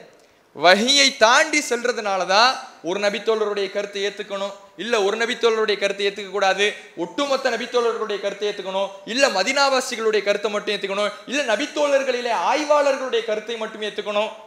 இப்படி பல கருத்துக்கள் சஹாபாக்களை பின்பற்றணும் அப்படிங்கறது இவர்களுக்கு மத்தியிலே பல கருத்து வேறுபாடுகள் இருக்கிறது. அதனாலதான் நாம சொல்றோம் இது மிகப்பெரிய வழிகேட்டிற்கு அழைத்து செல்லும். இப்படி போவது அல்லாஹ்வுடைய ஒரு நேர்வழியை விட்டும் பிரித்துவிடும். இறைவன் சொல்வதை போல குர்ஆன் ஆதாரபூர்வமான நபிமொழிகள் என்ற வழியில் இருக்கும் பொழுதுதான் அது ஒரு கொள்கையாக இருக்கும். அதனால தான் அல்லாஹ் சொல்லுகிறான், வஅ்தஸிமு பிஹப்லில்லாஹி ஜமீஆ, அல்லாஹ்வுடைய கயிற்றை அனைவருமாக பற்றி பிடியுங்கள் அப்படின்னு அல்லாஹ் சொல்றான். ரசூலுல்லாஹ் சொல்லிட்டாங்க அதுக்கு விளக்கம், அல்லாஹ்வுடைய கயிறுனா என்ன, கிதாபுல்லாஹ், அல்லாஹ்வுடைய வேதம் அப்படின்ட்டாங்க. அப்ப இறைவன் அருளிய செய்தியை பற்றி பிடிக்கும் பொழுது மட்டும்தான் ஒரு வழியிலே பயணிக்கிற நிலை ஏற்படும். மனிதர்களுடைய கருத்தை மார்க்கமாக்கிக்கிட்டோம், அவ்வளவுதான். அதனாலதான் இவங்க சொல்லும் பொழுதே என்ன சொல்லுவாங்கன்னா, இந்த சலஃபி கொள்கை ஏன் பின்பற்றணும் தெரியுமா, ஒவ்வொருவரும் ஒவ்வொரு விளக்கம் கொடுப்பாங்க, ஒவ்வொருவரும் ஒவ்வொரு விளக்கம் கொடுத்தா இந்த மார்க்கம் பிரிஞ்சிடும், அதனால நம்ம எல்லாம் என்ன பண்ணணும், சஹாபாக்களுடைய கருத்துக்கு போயிடணும். சஹாபாக்களுடைய கருத்துக்கு போனவங்களுடைய லட்சணமே இப்படி இருக்கு. எப்படி இருக்கு, இவர் ஒரு கருத்து சொல்றாரு, அவர் ஒரு கருத்து சொல்றாரு, வெளிநாட்டில இருந்து ஒருத்தர் ஒரு கருத்து சொல்றாரு, இலங்கையில இருந்து ஒருத்தர் ஒரு கருத்து சொல்றாரு, ஒரு நிகழ்ச்சியில முன்னாடி பேசுறவர் ஒரு கருத்து சொல்றாரு, பின்னாடி பேசுறவர் ஒரு கருத்து சொல்றாரு. அப்ப இதை இவர்கள் ஒரு பிரச்சாரமா செய்யறாங்களோ அதிலேயே இவர்கள் உண்மையாளர்கள் இல்லை என்பதையும், அல்லாஹ்வுடைய வஹீ செய்தியை விட்டு விட்டு செல்லுகின்ற பொழுது இப்படித்தான் கொள்கை முரண்பாடுகள் தோன்றும் என்பதையும் இங்கே நாம புரிந்து கொள்ள வேண்டும். அப்ப இவர்களுடைய வாதம் என்ன, ஒரு சஹாபி சொல்வதும் மார்க்கம் தான். ஒருத்தர் ஒரு சஹாபி ஒரு விளக்கத்தை சொல்றாருன்னா அதுவும் எதை எடுத்துக்கணும், நாம மார்க்கமாக எடுத்துக்கணும். ஒட்டுமொத்த சஹாபாக்களும் சேர்ந்து சொல்வதும் மார்க்கம் தான், அதை நாம் என்ன பண்ணணும், மார்க்கம்னு எடுத்துக்கணும். அதே போல தாபீன்கள், தபா தாபீன்கள், இமாம்கள், மதுஹபுகள் என்று இந்த இப்ப மனிதர்களுடைய கருத்துக்கள் எங்கெல்லாம் இருக்கிறதோ, முந்தி சென்றவர்களுடைய முன்னோர்களுடைய கருத்துக்கள் இருக்கிறதோ அதையெல்லாம் மார்க்கமாக ஏற்று பின்பற்ற வேண்டும் என்பதுதான் இவர்களுடைய ஒரு கொள்கையாக இருக்கிறது என்பதை இங்கே பார்க்கிறோம். இஜ்திஹாத் பண்றாங்க, ரெண்டு பேருடைய இஜ்திஹாத்ல யாருடைய இஜ்திஹாத்ல தவறு இருக்கும், ஆனா இன்னொரு நபி தோழர் ஆதாரமாக தான் சொல்லியிருப்பாரு, சரியாகத்தான் சொல்லியிருப்பாரு, அந்த நபி தோழருடைய கருத்தை எடுத்துக்க, ஒரு நபி தோழருடைய கருத்தும் ஆதாரம் தான் என்று நான் வேற இடத்துல பேசியிருக்கிறேன். ஃபர்ஸ்ட் இதுல என்ன சொன்னாரு, ஒரு நபி தோழருடைய கருத்து மார்க்க ஆதாரமாக ஆகாது, ஆகுமா ஆகாதா கருத்து வேறுபாடு இருக்கு இப்படி சொன்னா வேற. ஃபர்ஸ்ட் என்ன பண்ணாரு, டிக்ளேர் பண்ணாரு, ஆகாதுன்னு டிக்ளேர் பண்ணிட்டு இந்த ஊருக்கு வந்து என்ன பேசுறாரு, ஒரு நபி தோழருடைய கருத்தும் மார்க்க ஆதாரமாக ஆகும் தானே நான் வேற ஊர்களில் பேசியிருக்கிறேன். அப்ப ஊருக்கு தகுந்தாற்போல் நாம அந்த வீடியோல குற்றச்சாட்டு வச்சது என்ன, ஊருக்கு தகுந்தாற்போல் நீங்க உங்களுடைய கொள்கையை மாற்றிக் கொள்கிறீர்கள் என்பது அவரே என்ன பண்றாரு, ஒத்துக்கிறத பார்க்கிறோம். இப்போ இந்த இதை பேசிட்டாரா, ஒரு நபித்தோழருடைய கருத்து மார்க்க ஆதாரமாக ஆகும்னு இவர் பேசிட்டாரு. இதே நிகழ்ச்சி வேற வேற ஊர் இல்ல, வேற வேற பள்ளிவாசல் இல்ல, வேற வேற இடம் இல்ல, இதே நிகழ்ச்சி இதே ஊரு இதே நாள் இவருக்கு முன்னாடி ஒருத்தர் பேசுறார். அவர் என்ன பேசுறாரு பாருங்க. சஹாபான்னு அர்த்தம் ஒட்டுமொத்த சஹாபாக்குடைய புரிதல், ஒட்டுமொத்த சஹாபாக்குடைய புரிதல், அதைத்தான் நம்ம நினைக்கிறோம் அளவுகோலா சொல்றோம். எதுக்கு, குர்ஆனையும் சுன்னாவையும் விளங்குவதற்கான அளவுகோல் என்ன. அவருக்கு அடுத்து அதே நிகழ்ச்சியில அதே நாள் அதே நேரத்தில் பேசுறாரு. ஒரு இஜ்திஹாத் பண்றாங்க, ரெண்டு பேருடைய இஜ்திஹாதுல யாருடைய இஜ்திஹாதுல தவறு இருக்கும். ஆனா இன்னொரு நபி தோழர் ஆதாரமாக தான் சொல்லியிருப்பாரு, சரியாகத்தான் சொல்லியிருப்பாரு. அந்த நபி தோழருடைய கருத்தை எடுத்துக்க, ஒரு நபி தோழருடைய கருத்தும் ஆதாரம் தான் என்று பண்றாரு. ஒரு நபி தோழருடைய கருத்து ஆதாரமா, நாங்க அடம் பிடிக்கிறோமான்னு கேட்டாரு. ஆமா நான் அடம் பிடிக்கிறேன்னு அவருக்கு அடுத்து வர பேசுறவரே என்ன பண்றாரு, பேசிடுறாரு. இப்போ ஒரு நபித்தோழருடைய கருத்து ஆதாரமாகுமா ஆதாரம் ஆகாதா அப்படின்னு இவங்களுக்குள்ள ஒரு பிரச்சனை. அதே ஒட்டுமொத்த நபித்தோழர்களையும் பின்பற்றணும். இப்படி நபித்தோழர்களுடைய கருத்துக்களை மார்க்கமாக்க வேண்டும் அப்படிங்கிறது தான் இவர்கள் வைக்கக்கூடிய பிரதான வாதம். நபித்தோழர்களுடைய கருத்துக்களை, தாபீன்களுடைய கருத்துக்களை, தபா தாபீன்களுடைய கருத்துக்களை இதையெல்லாம் நம்ம மார்க்க ஆதாரமாக எடுக்க வேண்டும் என்பது இவர்கள் வைக்கக்கூடிய வாதம். இதற்கு ஏதாவது ஒரு ஆதாரத்தை சொல்றாங்களான்னு பார்த்தா எந்த ஆதாரமுமே கிடையாது. இதுக்கு இவர்கள் சொல்லக்கூடிய ஆதாரம் எதுவுமே கிடையாது. பல ஆதாரங்கள்ங்கிற பேர்ல தங்களிடத்தில் ஆதாரம் இல்லை என்று தெரிந்த உடனே இருக்கக்கூடிய குர்ஆன் வசனங்களை தங்களுக்கு தகுந்தாற்போல் திரித்து அதனுடைய கருத்தை சிதைத்து மாற்றி தங்களுக்கு தகுந்தாற்போல் வளைத்து சொல்லக்கூடிய ஒரு நிலையை தான் நாம பார்க்கிறோம். அதுக்கு பல முறை பதில் சொல்லியிருக்கிறோம். அதையும் என்ன பண்ணுவோம், நாம அடுத்தடுத்து பார்ப்போம். இப்ப இவர்களுக்குள்ள இருக்கக்கூடிய இந்த கொள்கையை பாருங்க. இப்போ எப்படி ஆரம்பிக்கிறாங்க ஸலஃபி கொள்கைனா, சஹாபாக்களை பின்பற்றுவது, தாபீன்களை பின்பற்றுவது, தபா தாபீன்களை பின்பற்றுவது, அவர்களுடைய கருத்துக்களை மார்க்கமாக்குவது. ஒரு சஹாபி சொன்னாலும் மார்க்கம் தான், ஒட்டுமொத்தமா சேர்ந்து சொன்னாலும் மார்க்கம் தான், தாபீன்கள் சொன்னாலும் மார்க்கம் தான், தபா தாபீன்கள் சொன்னாலும் மார்க்கம் தான். இதுவரை நின்றுகிட்டு இருந்தாங்க. அல்லாஹ் சொல்ற மாதிரி இவர்கள் ஒரு அல்லாஹுடைய வழியை விட்டு விலகி சென்றால் ஃபதஃபர்ரக பிக்கும் அன் சபீலி, அல்லாஹுடைய ஒரு நேர்வழியை விட்டும் வஹீயின் அடிப்படையிலே நிற்க வேண்டும் என்பதை விட்டும் பிரித்து விடும் அல்லாஹ் சொல்றான்ல. இன்னும் அடுத்தடுத்தபடி கீழே இறக்கிடும் அல்லாஹ் சொல்றான்ல. அதே மாதிரி அல்லாஹுடைய வஹீ செய்தியை விட்டு சஹாபாக்கள் இறங்கினாங்க, தாபீன்கள் இறங்கினாங்க, தபா தாபீன்கள் இறங்கினாங்க. அப்படி இறங்கி இறங்கி எங்க போய் நிக்கிறாங்கிறதுக்கு முன்னாடி எங்க போய் நிக்கிறாங்கிறது பார்க்க போறோம். ஏன்னா அதான் தலைப்பு, எங்கே அழைக்கிறது நவீன ஸலஃபி கொள்கை, அதான் தலைப்பு. எங்க போய் நிக்கிறாங்க, இப்போ அவங்களுடைய கொள்கை என்னங்கிறது தான் நம்ம பார்க்க போற விஷயம். அதுக்கு முன்னாடி நாம எல்லாரும் எங்கிருந்து வந்தோங்கிறத தெரிஞ்சுக்கணும். நாம எல்லாரும் எந்த கொள்கையிலிருந்து வந்தோம்? தர்கா வழிபாட்டுக்காரர்களாக இருந்தோம், தர்கா வழிபாடு செய்யக்கூடியவங்களா இருந்தோம், மதுஹபை பின்பற்றக்கூடியவங்களா இருந்தோம், இமாம்கள் உன்னை சொல்லிட்டா கண்ணை மூடி ஏத்துக்கிறவங்களா இருந்தோம், இஜ்மா கியாஸ்ன்னு இருந்தோம். அத்தைய இந்த பரேலவி கொள்கை, பரேலவி கொள்கைன்னா இந்த தர்கா வழிபாடு செய்யறாங்கல்ல, அதான் பரேலவி கொள்கை. அதே போல தேவ்பந்தும்பாங்க, இந்த தப்லீக் ஜமாத்லாம் இருக்காங்கல்ல, மதுஹபை பின்பற்றது, இமாம்களை இஜ்மா கியாஸின் பின்பற்றது. இது இந்த கொள்கையிலிருந்து நாம் என்ன பண்ணிருக்கிறோம், இங்கே வந்திருக்கிறோம். அது வழிகேடுங்கிறத தோல் உரிச்சு காட்டி தான் வந்திருக்கிறோம். மக்கள் மன்றத்தில் பல பிரச்சாரத்தின் மூலமாக, பல விவாத களங்களின் மூலமாக இந்த அசத்திய கொள்கையை எதிர்த்து சத்திய கொள்கையை சொல்லி மக்களை வென்றெடுத்து தான் இங்கே வந்து அமர்ந்திருக்கிறோம். ஒவ்வொருவருமே அந்த சத்திய கருத்துக்கள் நம்மளை பக்குவப்படுத்தி இருக்கிறது, வஹீயின் அடிப்படையிலே ஒன்றிணைத்திருக்கிறது. இப்படி வஹீயின் அடிப்படையிலே ஒன்றிணைந்த நம்மை தௌஹீத் என்கின்ற போர்வையிலே, தௌஹீதுன்னு சொல்லிட்டா மக்கள் எல்லாத்தையும் கேட்டுடுவாங்க அப்படின்னு தௌஹீதுன்னு தங்களுக்கு தாங்களே ஒரு முகமூடியை போட்டுக்கொண்டு, ஒரு போர்வையை போட்டிக்கொண்டு போலி தௌஹீத்வாதிகளாக எங்கிருந்து நாம வந்தோமோ அங்கேயே திரும்ப அழைச்சிட்டு போறாங்க. அதுக்கு ஒரு உதாரணத்தை பாருங்க. இஜ்மா என்பதை எடுக்க வேண்டும். அதே போல இந்த இஜ்மா என்பது சஹாபா பெருமக்கள் காலத்தில் மட்டும்தான் என்றில்லை, தாபீன்களுடைய காலத்தில் மட்டும்தான் என்றும் இல்லை, தபா தாபீன்களுடைய காலத்தில் மட்டும்தான் என்றும் இல்லை, கியாமத் வரைக்கும் தொடர்ந்து கொண்டே இருக்கும். இந்த காலத்தில் ஏதோ ஒரு காலத்தில் ஒரு ஹுக்குமே ஷர்ஐயாவும் இருக்கணும். அது ஏதோ உலக விஷயத்துல ஒன்றுபட்டாங்க, அதுக்கு பேர் இஜ்மா. இஜ்மா கிடையாது, உலக விஷயத்துல ஒன்று பண்றது. இது ஹுக்குமன் ஷர்ஐயாவும் இருக்கணும். ஷரியத்துறை சட்டத்துல எல்லா முஜ்தஹிதுகளும் சேர்ந்து ஒரு கருத்தை சொல்லணும். இது கியாமத் நாள் வரைக்கும் இந்த இஜ்மா என்பது இருந்து கொண்டே இருக்கும் என்பதை நாம் அறிந்து கொள்வோம். இவர் என்ன சொல்றாரு, இஜ்மா என்பது மார்க்கத்துல ஆதாரம். இஜ்மான்னா என்ன?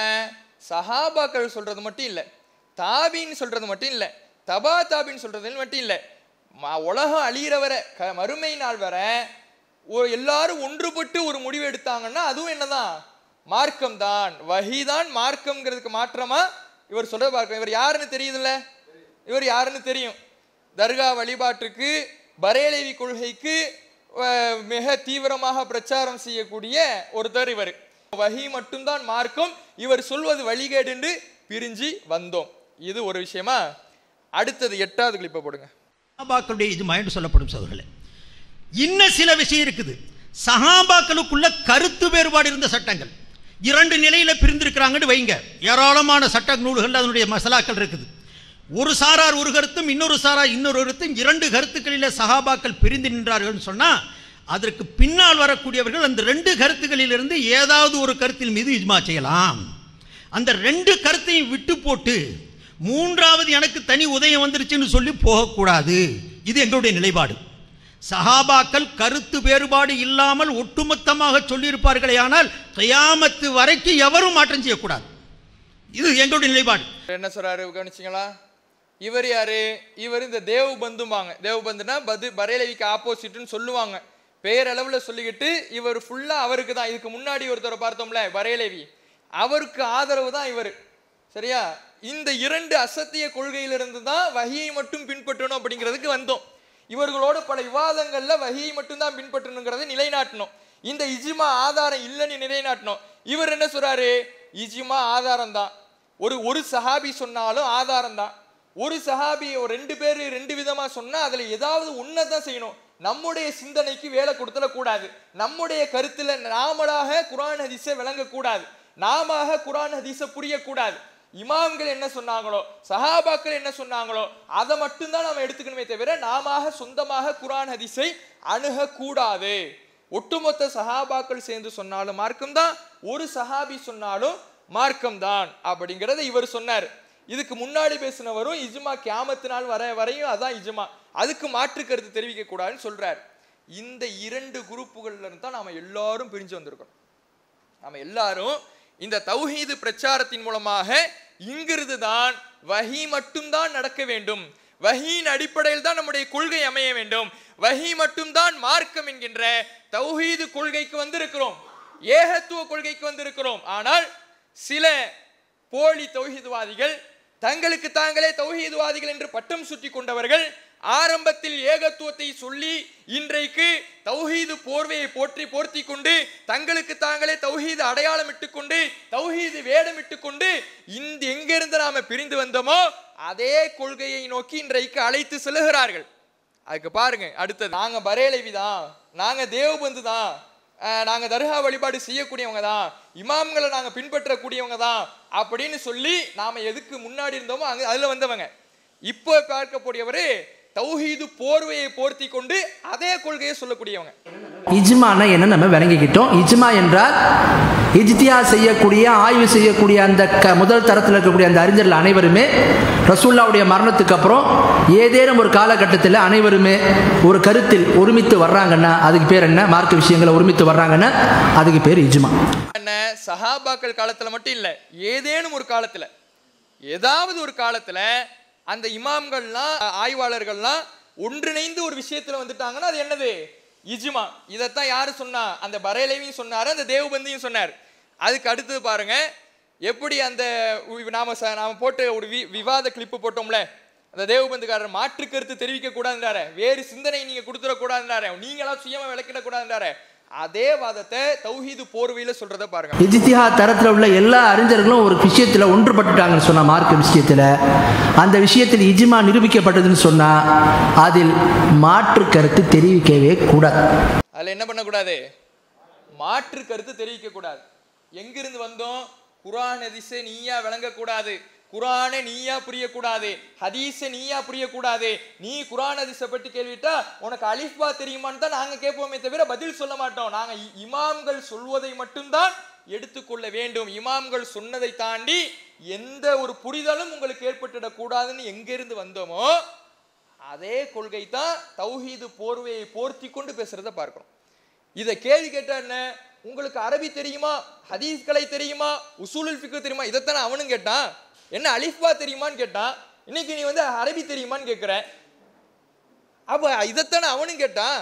இமாம்களுடைய கருத்துக்களை மற்ற மனிதர்களுடைய கருத்துக்களை மார்க்கமாக்க கூடாது, அதுக்கு என்ன ஆதாரம்னு கேட்கும் பொழுது உனக்கு அலிஃபா தெரியுமா அப்படின்னு கேட்டான். நம்மளை பார்த்து விரண்டு ஓடினார்கள். இன்னைக்கு தௌஹீது பொறியை பொறுத்து கொண்டு அதே கேள்வியை தான் இப்பயும் கேட்கிறோம். இஜ்மா ஆதாரங்கிறீங்களே, சஹாபாக்கள் ஆதாரங்கிறீங்களே, சஹாபாக்களுடைய ஏகோபித்த கருத்து ஆதாரங்கிறீங்களே, தனி சஹாபாக்களுடைய கருத்து ஆதாரங்கிறீங்களே, தாபீன்களுடைய கருத்து, தபா தாபீன்களுடைய கருத்து, இஜ்மா ஆதாரம், இதெல்லாம் ஆதாரம். இப்படி இஸ்லாத்துல 2 மட்டும்தான், குர்ஆன் ஹதீஸ் என்ற 2 மட்டும்தான் இருக்கிற பொழுது அப்படியே ஒவ்வொரு படியா இறங்கி எங்கிருந்து வந்தோமோ அங்கேயே அழைச்சிட்டு போறீங்களே, இதுக்கெல்லாம் என்ன ஆதாரம் கேட்டா, உனக்கு ஹதீஸ்களை தெரியுமா, உசூலுல் ஃபிக்ஹ் தெரியுமா, தெரியலையா, ஷேக் சொல்றதை கேட்டுக்கோ, உஸ்தாத் சொல்றதை கேட்டுக்கோ. இதைத்தான் அவனும் சொன்னான். அங்கிருந்தா வந்தோம், கேள்வி கேட்கக்கூடிய மக்களாக உருவாக்கினோம். வஹீயின் அடிப்படையில் நிற்கின்ற பொழுதுதான் குர்ஆன் ஹதீஸை நீ படி, நீ விளங்கு, நீ சொந்தமாக புரிந்து கொள் என்று மக்களை உருவாக்கினோம். இதிலிருந்து மக்களுக்கு ஒரு திரை போட்டு வந்த வழியே அழைத்து செல்வதற்கான ஒரு வேலையை தான் இவங்க செய்யறாங்கிறத இதுல இருந்து பார்க்கிறோம். அடுத்தது பாருங்க, அதே போல பரேலவிகள், அதாவது சுன்ன ஜமாத்துன்னு இன்னைக்கு அடையாளப்படுத்திக்கிறாங்க. அவங்க சுன்ன ஜமாத்து கிடையாது, பரேலவிகள். அவங்க இந்த தப்லீக் ஜமாத்து இவங்கெல்லாம் என்ன சொல்லுவாங்கன்னா, பலவீனமான செய்திகள்ங்கிறதெல்லாம் அவங்க என்ன பண்ண மாட்டாங்க, கண்டுக்க மாட்டாங்க. நாம ஒரு ஹதீஸை நம்ம சொல்றதா இருந்தா இது சரியான செய்தியா பலவீனமான செய்தியா, ஏன் அப்படி சொல்றோம், ரசூலுல்லாஹ் உண்மையிலேயே சொல்லி இருக்கிறாங்களான்னு பார்த்து மார்க்கத்துக்கு ஒரு அரணை ஏற்படுத்துவதற்காக இப்படி நாம சொல்றோம். இதுதான் மார்க்கத்தினுடைய கட்டுப்பாடு. ஆனா அதையெல்லாம் அவங்க கண்டுக்காம என்ன இட்டுக்கட்டப்பட்ட பொய்யான செய்தியா இருந்தா கூட என்ன பண்ணுவாங்க, மார்க்கம்னு பேசுவாங்க. ஏன் பேசுவாங்கன்னா, இமாம்கள் இதை பலவீனம்னே சொல்லல, நீ தானே பலவீனம் சொல்ற, இமாம்கள் பலவீனம்னு சொல்லலையே என்று அறிவுக்கு திரை போட்டிருப்பாங்க. அதே திரையை தௌஹீது போர்வையில பாருங்க. புகாரி, முஸ்லிம் இந்த 2 ஹதீஸ் கிரந்தத்துல மட்டும் பாத்தீங்கன்னா விரல் விட்டு என்னக்கூடிய, குறிப்பா முஸ்லிமை விரல் விட்டு என்னக்கூடிய சில ஹதீஸை தவிர்த்து மற்ற எல்லா ஹதீஸுமே சஹி என்பதில் இஜ்மா இருக்குது. இதுவே அந்த இதை உறுதிப்படுத்தும். இதுக்கப்புறம் ஒருத்தவங்க இல்ல இஜ்மாவான ஹதீஸுகள் இருந்தாலும் இத்தனை ஹதீஸ் குர்ஆனுக்கு முரண்படுது, இத்தனை ஹதீஸை நம்ம ஏத்துக்க கூடாது, இது சஹீஹ்னு கிடையாது என்று சொன்னால் அப்போ இவ்வாறு முரண்படுறதே அடிப்படையில் தவறு. புகாரி முஸ்லிம்ல ஒரு சில செய்திகளை தவிர்த்து பாக்கி எல்லாத்தையும் இஜ்மாவாக ஏத்துக்கிட்டாங்க. இஜ்மா ஏத்துக்கிட்டாங்கன்னா என்ன, இமாம்கள் எல்லாருமே இது சஹீஹ்னு சொல்லிட்டாங்க. சஹீஹ்னு சொன்ன பிறகு இன்னைக்கு உட்கார்ந்துகிட்டு இது குர்ஆனுக்கு முரண்படுது, இது குர்ஆனுக்கு முரண்படுறது நாம ஏத்துக்கிறோம், அவங்க ஏத்துக்கல, சரி நாங்க குர்ஆனுக்கு முரண்படுதுங்கிற விதியை சொல்றோம், ஹதீஸ் கலையில் இருக்கிற விதியை சொல்றோம், காலமாக இருக்கக்கூடிய விதியை சொல்றோம். இதை நீங்க ஏத்துக்கல, நீங்க நவீன சலஃபிகள்ங்கிறதுனால என்ன பண்ணலீங்க, ஏத்துக்கல, நாங்க ஏத்துக்கிறோம், சரி அது சாப்டர் விட்டுருவோம். பலவீனமான செய்தி இல்ல சஹீஹ் கிடையாதுன்னு சொல்றதையும் ஏத்துக்க கூடாதுன்னா அப்ப இங்க தானே திரை போடுறீங்க. எங்கிருந்து வந்தீங்களோ, எந்த திரையை கிழிச்சிட்டு நீங்க வந்தீங்களோ, தௌஹீது கொள்கைக்கு வந்தீங்களோ, அந்த தௌஹீது கொள்கையை போர்வையாக்கிக்கிட்டு மீண்டும் அதே திரையை தானே போடுறீங்க. அறிவுக்கு திரை போடுறீங்களே, சிந்தனைக்கு திரை போடுறீங்களே. வஹி மட்டும்தான் மார்க்கம் என்பதை தாண்டி இமாம்கள் சொன்னால்தான் மார்க்கம், இமாம்கள் புரிந்ததுதான் புரிதல், இமாம்கள் சொன்னால்தான் பலவீனம், அதை தாண்டி வேறு பலவீனத்தை நீயாக முடிவு செய்ய கூடாது என்றால் இதைத்தானே அவனும் சொன்னான், அவனும் இதுதானே சொன்னான். அதனால தான் அவர்களிடம் விவாதம் செய்தோம், அவர்களிடம் சத்தியத்தை நிரூபித்தோம், வஹி மட்டும்தான் மார்க்கம் என்று சொன்னோம். அப்ப இவங்க எங்க அழைச்சிட்டு போறாங்கன்னு தெரியுதா, வந்த வழியே அழைத்து செல்வதற்காக இவர்கள் எடுத்துக்கொண்ட ஒரு கேடயம்தான் சஹாபாக்கள். சஹாபாக்கள் பேரை சொன்னா மக்கள்லாம் நம்ம பின்னாடி வந்துடுவாங்க அப்படிங்கிற ஒரு கான்செப்ட்ல தான் சஹாபாக்கள்னு சொல்லிக்கிட்டு இருந்த இந்த ஆடுகள் வந்த வழியே திரும்பி செல்கிற இவர்கள் இன்றைக்கு திரும்பி செல்வதை பார்க்கிறோம். இஜ்மா கியாஸ் ஆதாரம், எந்த காலத்துல இஜ்மா இருந்தாலும் அதை ஏத்துக்கணும். இஜ்மா இருந்தா மாற்று கருத்து தெரிவிக்க கூடாது, நீயா உன்னை புரியக்கூடாது. 2 சஹாபி 2 கருத்து சொன்னாங்களோ அதுல ஒண்ணுதான் நீ ஏத்துக்கணும். எங்கிருந்து வந்தோமோ, எதை விவாதங்களின் மூலமாக தோல் உரித்தோமோ, வஹி எதை எதிர்கொண்டதோ அந்த வஹிக்கு எதிரான கொள்கைகளை இன்றைக்கு தௌஹீதின் போர்வை போர்த்தி சொல்லி கொண்டிருப்பதை பார்க்கிறோம். இப்படி இவர்கள் இந்த சலஃபி, நவீன சலஃபிகள் சலஃபி கொள்கை என்ற பெயரிலே அந்த சஹாபாக்கள் எந்த கொள்கையை சொன்னார்களோ அதற்கு நேர் எதிரான கொள்கை.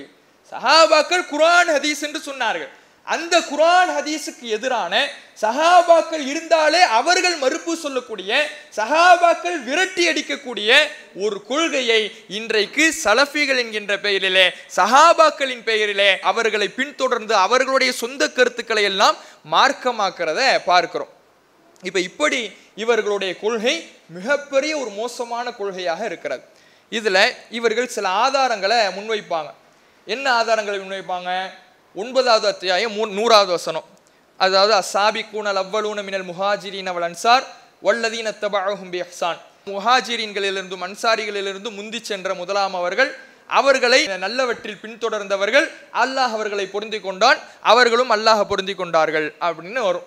இந்த வசனத்துல முந்தி சென்ற இந்த வசனம் பேசக்கூடிய தகவல் என்னன்னா, ஹிஜ்ரத்துல முந்தி சென்றார்கள். முந்தி ஒரு டீம் போனாங்க ஹிஜ்ரத்துக்கு, மக்காவில இருந்து மதீனாவுக்கு போனாங்க. அப்படி போனவங்களுக்கு முதலாவதாக சில மதீனாவாசிகள் அன்சாரிகள் உதவி செய்தார்கள்.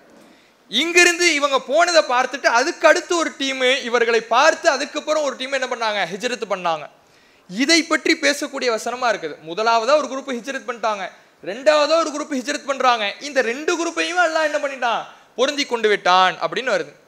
பார்த்தீங்களா, முந்தி சென்ற முதலாம் அவர்களை பின்பற்றினார்கள்ல, பின்பற்றினாங்கிறத இவங்க எப்படி இருக்கிறாங்க, அல்லாஹ் சொல்றான் நல்லவற்றில் பின்தொடர்ந்தார்கள்ங்கிறான். நல்லவற்றில் பின்தொடர்ந்தார்கள் என்ன, ரசூலுல்லாஹ்வுடைய காலத்தில் இதுக்கு உதாரணத்தை பார்க்கலாம். அதாவது ஏழைகள் சில மக்கள் வராங்க, முதற் கோத்திரத்தாருங்கிற ஒரு ஏழை மக்கள் வராங்க, அவங்களுக்கு தர்மம் செய்யணும். இப்போ ரசூலுல்லாஹ் வந்து தர்மம் செய்யறதுக்காக அறிவிப்பு செஞ்சுட்டாங்க. அறிவிப்பு செஞ்ச உடனே ஒவ்வொருவரும் கொஞ்சம் கொஞ்சமாக பொருள் எடுத்துட்டு வராங்க. கொஞ்சம் கொஞ்சமாக பொருள் எடுத்து வரும் பொழுது ஒருத்தர் மட்டும் பெரிய பையில எடுத்துட்டு வர்றார். பெரிய பையில எடுத்துட்டு வர்றதை பார்த்துட்டு அதுக்கப்புறம் உள்ளவங்களாம் என்ன பண்றாங்க, நாமளும் இது மாதிரி செய்யணும் அப்படின்னு எடுத்துட்டு வராங்க. அப்ப ரசூலுல்லாஹ் சொல்றாங்க, இது மாதிரி யார் அழகான முறையில செய்யறாரோ அவரை பார்த்து செஞ்சவங்களுக்கும் அதே மாதிரி நன்மை கிடைக்கும். இது மாதிரி சொல்லப்படுற விஷயம். ஒருத்தர் ஒரு நன்மையை செய்யறாரு, ஒருத்தர் நல்ல குர்ஆன் ஓதுறாரு, ஒருத்தர் நல்ல தொழுறாரு, ஒருத்தர் நல்ல தர்மம் செய்யறாரு. இது மாதிரி இருக்கக்கூடிய விஷயத்தை அவரை பார்த்துட்டு நாம செய்யறோம்னா நம்முடைய நன்மையை என்ன பண்ணும், அவருக்கு கிடைக்கும் அப்படின்னு அல்லாஹ் சொல்ற, ரசூலுல்லாஹ் அதான் சொல்றாங்க. இப்போ அது மாதிரி பேசக்கூடிய வசனம். இப்போ சஹாபாக்கள் நாம பயான்களில் கூட சொல்லுவோம், சஹாபாக்கள் எவ்வளவு தர்மம் செஞ்சிருக்கிறாங்க, அது மாதிரி நீங்களும் தர்மம் செய்யுங்க. பள்ளிவாசலுக்காக சஹாபாக்கள் எப்படி அள்ளி கொடுத்தார்கள், நீங்க அள்ளி கொடுங்க. எவ்வளவு சஹாபாக்கள் தர்மம் செஞ்சிருக்கிறாங்க, அது மாதிரி நீங்க தர்மம் செய்யுங்க. சஹாபாக்கள் எப்படி தொழுது இருக்கிறார்கள், அது மாதிரி தொழுவுங்க. குர்ஆன் ஓதுறதுக்கு எவ்வளவு பாடுபட்டு இருக்கிறாங்க, அது மாதிரி பாடுபடுங்க எப்படின்னு சொல்லுவோம். இது அவங்களை பின்பற்றதா, அவர்களாக புதிதாக உருவாக்கி கொண்ட காரியமா? இல்லை. மார்க்கத்தில் இருக்கக்கூடிய காரியத்தை சிறப்பாக நல்ல முறையில செஞ்சாங்க. அது மாதிரி நல்ல முறையில செய்யறதை பத்தி பேசும் பொழுது இவங்க என்ன ஆக்கிட்டாங்க, சஹாபாக்களுடைய கருத்துக்களை எல்லாம் மார்க்கமாக்கணுங்கிறதுக்கு இது ஆதாரமாக ஆக்குறாங்க. அதே மாதிரி இன்னொரு ஆதாரத்தை சொல்லுவாங்க. என்ன ஆதாரம், குர்ஆன்ல வரக்கூடிய ஒரு ஆதாரம், ஒமை ஷாக்கிக்கு ரசூல மின் பஅதி மா தபய்யன லஹுல் ஹுதா, நேர்வழி தெளிவானதற்கு பிறகு இந்த தூதருக்கு யார் முரண்படுகிறாரோ, ஒயத்தபிய கைர சபீலின் மூமின்கள் பாதை அல்லாத வேறு பாதை யார் பின்பற்றுகிறாரோ. அதாவது 2 விஷயத்தை அல்லாஹ் சொல்றான். ரசூலுல்லாஹ்க்கு யார் முரண்பட்டு நடக்கிறாங்களோ, அதே மாதிரி மூமின்களுடைய பாதை அல்லாத வேறு பாதை யார் பின்பற்றுகிறார்களோ அவங்கள நரகத்தில் அனுப்புவோம் அப்படின்னு அல்லாஹ் சொல்றான். இதை வச்சுக்கிட்டு பாத்தீங்களா, மூமின்களுடைய பாதை அல்லாத வேறு பாதைக்கு போகக்கூடாது, மூமீன்களுடைய பாதையில தான் போகணும். மூமீன்கள்னா யாரு, சஹாபாக்கள். சஹாபாக்களுடைய பாதையில போனாதான் சொர்க்கம், இல்லைன்னா நரகம் எப்படின்னு சொல்லுவாங்க. இதுல அல்லாஹ் பொதுவாக மூமீன்கள் அப்படின்னு சொல்றான். மூமீன்களுடைய பாதைனா மூமீன்களை பின்பற்றுங்க, சஹாபாக்களை பின்பற்றுங்க நல்லா சொல்லல, மூமீன்களுடைய பாதைன்னு நல்லா சொல்றான். மூமீன்களுடைய பாதை எதுங்கிறத நீங்க முடிவு பண்ணுமா, நான் முடிவு பண்ணணுமா, அல்லாஹ் முடிவு பண்ணணுமா? யார் சொல்லணும்? இந்த வசனத்தை எந்த அல்லாஹ் சொன்னானோ அதே அல்லாஹ் தான் இந்த வசனத்துக்கு விளக்கத்தையும் சொல்லணும். அதே அல்லாஹ் நமக்கு குர்ஆன்ல மூமீன்களுடைய வழி எதுங்கிறத சொல்றான். மூமீன்களுடைய வழி எது? அல்லாஹ் ரசூலை பின்பற்றுவாங்க. அவங்க அல்லாஹும் ரசூலும் ஒரு காரியத்தை சொல்லிட்டா அதுல சுய விருப்பு கொள்கை சொல்ல மாட்டாங்க, சுய கருத்தை தெரிவிக்க மாட்டாங்க. தங்கள் அல்லாஹ் ரசூல் சொல்லிட்டா அந்த அல்லாஹ் ரசூல் சொன்னதின் அடிப்படையில் நடப்பாங்க என்று திருமறை குர்ஆன்ல பல இடங்கள்ல சொல்லி காட்டுறான். இதெல்லாம் நம்ம பல இடங்கள்ல சொல்றோம், நேரம் குறைவா இருக்கிறனால சுருக்கமா சொல்லிக்கிறோம். அப்ப மூமீன்களுடைய வழி என்றால் அல்லாஹ்வையும் அல்லாஹ்வுடைய தூதரையும் பின்பற்றுவதானே தவிர அந்த மூமீன்கள் எல்லாம் ஒன்று சேர்ந்து ஒரு பாதையை உருவாக்குனா அதை பின்பற்றுங்கன்னு கிடையாது. மூமீன்களுடைய பாதை என்று அல்லாஹ் எந்த பாதையை சொல்றானோ அந்த பாதையை பின்பற்றுறது. அது எந்த பாதைன்னு அல்லாஹ் சொல்றான்? குர்ஆன் ஹதீஸின் அடிப்படையில் செல்வதுதான் மூமீன்களுடைய பாதைன்னு சொல்றான். அப்ப இப்படி இருக்கும் பொழுது இதையெல்லாம் தங்களுக்கு சாதகமா ஆதாரம் இல்லைன்ன உடனே, ஆதாரம் இல்லை என்ற உடனே வழிகேடர்கள் செய்யக்கூடிய ஒரு காரியம் என்ன? இருக்கக்கூடிய குர்ஆன் வசனத்தை ஹதீஸை எல்லாம் தங்களுக்கு தகுந்தாற்போல் வளைப்பது, திரிப்பது, அந்த வேலையை இன்னைக்கு செய்யறாங்க. அப்போ இவர்களை சார்ந்த ஒருவரை இந்த நபித்தோழர்களை பின்பற்றுவதற்கு எந்த ஆதாரமும் இல்லை அப்படிங்கிறத சொல்றாரு. ஆதாரம்னு சொல்லக்கூடியதெல்லாம் இது மாதிரி கருத்தை மாற்றி திரித்து சொல்லப்படுகின்ற ஆதாரங்கள் தான். இதுக்கு நபித்தோழர்களை பின்பற்ற வேண்டும்ங்கிறதுக்கு எந்த ஆதாரமும் இல்லை அப்படிங்கிறத அவர் சொல்றாரு பாருங்க. இமாம் ஷாஃபி சொன்னது போன்று குர்ஆன்லயும் ஹதீஸ்லயும் நீங்க தேடி பார்த்தீங்க என்று சொன்னால், குர்ஆன்லயும் சுன்னாலையும் நேரடியாக சொல்லப்பட்ட செய்திக்கோ மறைமுகமாக சொல்லப்பட்ட செய்திக்கோ எதிலும் ஒரு நபித்தோழருடைய கருத்தை முற்படுத்துவது போன்ற எந்த ஆதாரமும் இல்லை. அதுதான் நேர்மையா யாருக்கு முடிவு வரலாம். குர்ஆன்ல நீங்க எடுத்தாலும் சரி, ஹதீஸ்ல எடுத்தாலும் சரி, யாரும் தெளிவான ஆதாரங்கள் அதற்கு முன்வைக்கவே இல்லை. குர்ஆன்லயும் ஹதீஸ்லயும் எதுக்கு ஆதாரம் இல்லை? நபித்தோழர்களை பின்பற்ற வேண்டும் என்பதற்கு குர்ஆனிலையும் ஹதீஸ்லையும் எந்த ஆதாரமும் இல்லை. இதை தான் இமாம் ஷாஃபியும் சொல்லியிருக்கிறாரு. நேர்மையாக பார்க்கக்கூடிய எல்லா மனிதர்களும் எடுக்கக்கூடிய முடிவா என்னதான் இருக்கும்? நபித்தோழர்களை பின்பற்ற வேண்டும் என்பதற்கு எந்த ஆதாரமும் இல்லை அப்படிங்கிறத அவர்கள ஒரு ஆள் சொல்லியிருக்கிறத பார்க்கணும். இன்னும் அவர் சொல்றாரு பாருங்க, இன்னைக்கு இங்க இருந்துகிட்டு குர்ஆன் ஹதீஸ் சஹாபாக்களையும் எடுத்துக்கணும் அப்படின்னு சொல்றாங்கல்ல, அப்படி சொல்றது வழிகேடுங்கிறாரு. குர்ஆன் சுன்னா சஹாபான்னு சொல்லணும், குர்ஆன் சுன்னா மட்டும் சொல்றவெல்லாம் வழிகேடுன்னு சொன்னா அவர் தான் வழிகேடர். அதுல எந்த விதமான சந்தேகமும் இல்லை. இந்த இஸ்லாமிய உம்மத்தில் மார்க்கம் குர்ஆன் சுன்னா மட்டும்தான், அந்த இடத்திற்கு வரவே வராது என்பதை நல்ல முறையில் புரிந்து கொள்ள வேண்டும். என்ன சொல்றாரு? குர்ஆன் ஹதீஸ் மட்டும்தான் மார்க்கம். குர்ஆன் ஹதீஸ் சஹாபாக்கள்னு யாரெல்லாம் சொல்லலையோ அவங்கள ஒருவர் வழிகேடுன்னு சொல்றாருன்னா, யார் இப்படி சொன்னாரோ அவர் தான் வழிகேடர். குர்ஆன் ஹதீஸ் சஹாபான்னு சொல்றாரு, அவர் தான் வழிகேடர் அப்படிங்கிறார். நாம என்ன சொல்றோம்? குர்ஆன் ஹதீஸ் மட்டும்தாங்கிறோம்.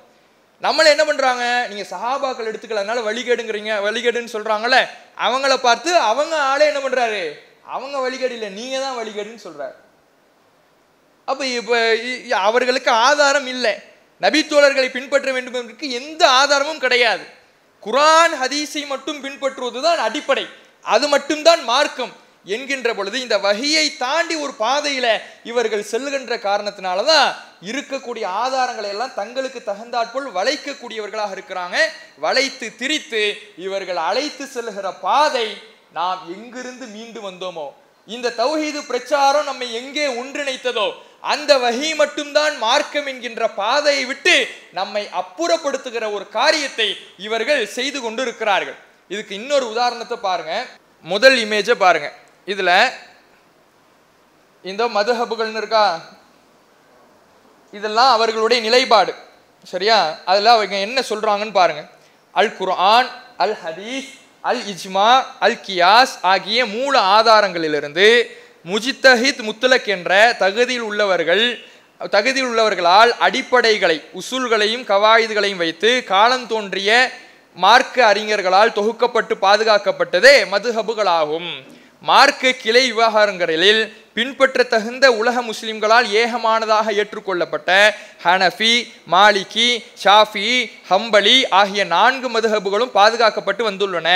அவற்றை பின்பற்றுவோர் நேர்வழியில் இருக்கின்றன. குறித்த 4 மதுஹபுகளை பின்பற்றக்கூடாது, அவ்வாறு பின்பற்றுவது வழிகேடு என்று கூறுவது முற்றிலும் பிழையானதாகும்.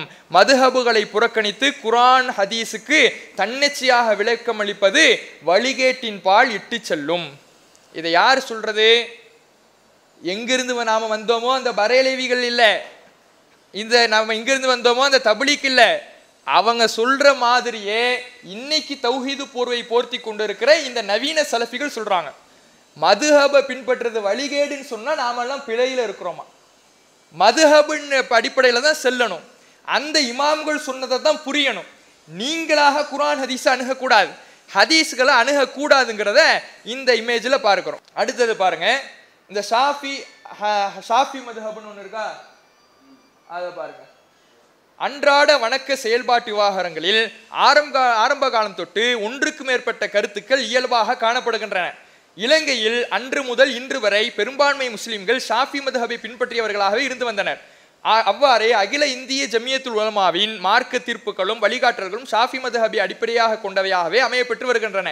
மிக இக்கட்டான அல்லது சங்கடமான சூழ்நிலையில் மாத்திரம் ஹனஃபி, மாலிகி, ஹம்பலி ஆகிய உலக முஸ்லிம்களால் ஏற்றுக்கொள்ளப்பட்ட ஏனைய மதுஹபுகளின் கருத்துக்களை உள்வாங்கும் பொழுது அவற்றுக்கான முறைகளை பேணியே அல் ஜமியா செயலாற்றி வருகிறது. அதாவது இலங்கையில் இருக்கக்கூடியவங்க தான் இவங்கலாம் சலஃபிகள்னு இன்னைக்கு சொல்றாங்கல்ல, இவர்கள் ஒரு குரூப்ல அங்கமா இருக்கிறாங்க. அதுக்கு ACJU அப்படிம்பாங்க, ஆல் சிலோன் ஜமியத்துல் உலமா அப்படிம்பாங்க. இந்த ACJUல யார் அங்க வகிக்கிறாங்கன்னா இன்னைக்கு நவீன சலஃபிகளா இருக்கிறாங்களே இவர்கள் இலங்கையிலிருந்து கூட்டு வந்து சில உலமாக்களை பேச சொல்றாங்களே, தங்களை சலஃபிகள்னு அடையாளப்படுத்திக்கிறாங்களே, நபி தோழர்கள் பின்பற்றணும்னு சொன்னாங்களே, அவர்கள் சொல்லக்கூடிய வார்த்தைகள் தான் இது. ஃபத்வா மார்க்க தீர்ப்பு வழங்குறதா இருந்தா எந்த அடிப்படையில் வழங்கணும்? ஷாஃபி மதுஹபின் அடிப்படையில் வழங்கணும். ஷாஃபி மதுஹபின் அடிப்படையில் கிடைக்கலைன்னா ஹனஃபி, ஹம்பலி, மாலிக்னு நீங்க போங்க என்று சொல்லியிருக்கிறத பார்க்கிறோம். அடுத்தது பாருங்க, இந்த தர்கா வழிபாட்டுக்காரங்க ஒன்று சொல்லுவாங்க. என்ன சொல்லுவாங்கன்னா, மௌலுதுலாம் பிதாத்து கிடையாது, வழிகேடு கிடையாது, அது ஒரு புது பிதாத்து, நல்ல பிதாத்து. அந்த பிதாத்துங்கிறது நல்ல பிதாத்து அப்படிம்பாங்க. நல்ல பிதாத்துனா என்ன? ரசூல்லா குல்லு பிதாத்து லலாலா, எல்லா பிதாத்து வழிகேடுன்னு தானே சொன்னாங்க. அதனால நல்ல பிதாத்து. நல்ல பிதாத்துனா அது செஞ்ச பாவம்லாம் கிடையாது, அது வந்து வரவேற்க தகுந்தது அப்படின்னு சொல்லுவாங்க. யாரு? தர்காக்கு போறவங்க. அதே இதை பாருங்க, சுன்னாவும் பிதாவும் அப்படின்னு ஒரு நிலைப்பாடு எடுத்திருக்கிறாங்க. ரெண்டாவது பேரா, நபி ஸல்லல்லாஹு அலைஹி வஸல்லம் அவர்களின் உறுதி செய்யப்பட்ட சொல் செயல் அங்கீகாரம் என்பன சுன்னத்தாகும். சுன்னத்தை பின்பற்றுவது நன்மையான காரியமாகும். நபி ஸல்லல்லாஹு அலைஹி வஸல்லம் அவர்களின் காலத்தில் இல்லாத மார்க்கத்தில் புதிதாக உருவாக்கப்பட்ட விடயம் பிதாத் எனப்படும். சரியா? இதுவரையும் கரெக்ட். இதுக்கப்புறம் வராங்க பாருங்க, அது ஷரியத்துக்கு மார்க்கத்துக்கு முரணில்லாதிருப்பின் வரவேற்க தகுந்த பிதாத் ஆகும். நபியவர்களது சுன்னாவுக்கு அல்லது சஹாபாக்களின் கூற்றுக்கு அல்லது இஜ்மாவுக்கு முரண்படக்கூடியதாக அமையுமாயின் அது வழிகேட்டிற்குரிய பிதாத் ஆகும். இதுவே பிதாத் தொடர்பான சங்கையான இமாம்களின் நிலைப்பாடாகும். சங்கையான இமாம்கள் அவங்களே சொல்லிக்கிறாங்க. அவங்களுடைய நிலைப்பாடு என்னவா? நல்ல பிதாத்துன்னு ஒண்ணு இருக்குது, அந்த நல்ல பிதாத்து வரவேற்க தகுந்தது. யாரு சொல்றா? மௌலுது ஓதுறவங்கல்ல, மௌலுது ஓதுறவங்களுடைய வழியை நோக்கி இன்னைக்கு தௌஹீது போர்வையை போத்திக்கிட்டு செல்லக்கூடியவர்கள் சொல்லக்கூடியதை பார்க்கிறோம். இதைத்தான் அவர்கள் சொன்னார்கள். அங்கிருந்தா நம்ம வந்தோம். நாலாவது இதுல இந்த பேர் பட்டியல் இருக்கு பாருங்க. இந்த பேர் பட்டியல்ல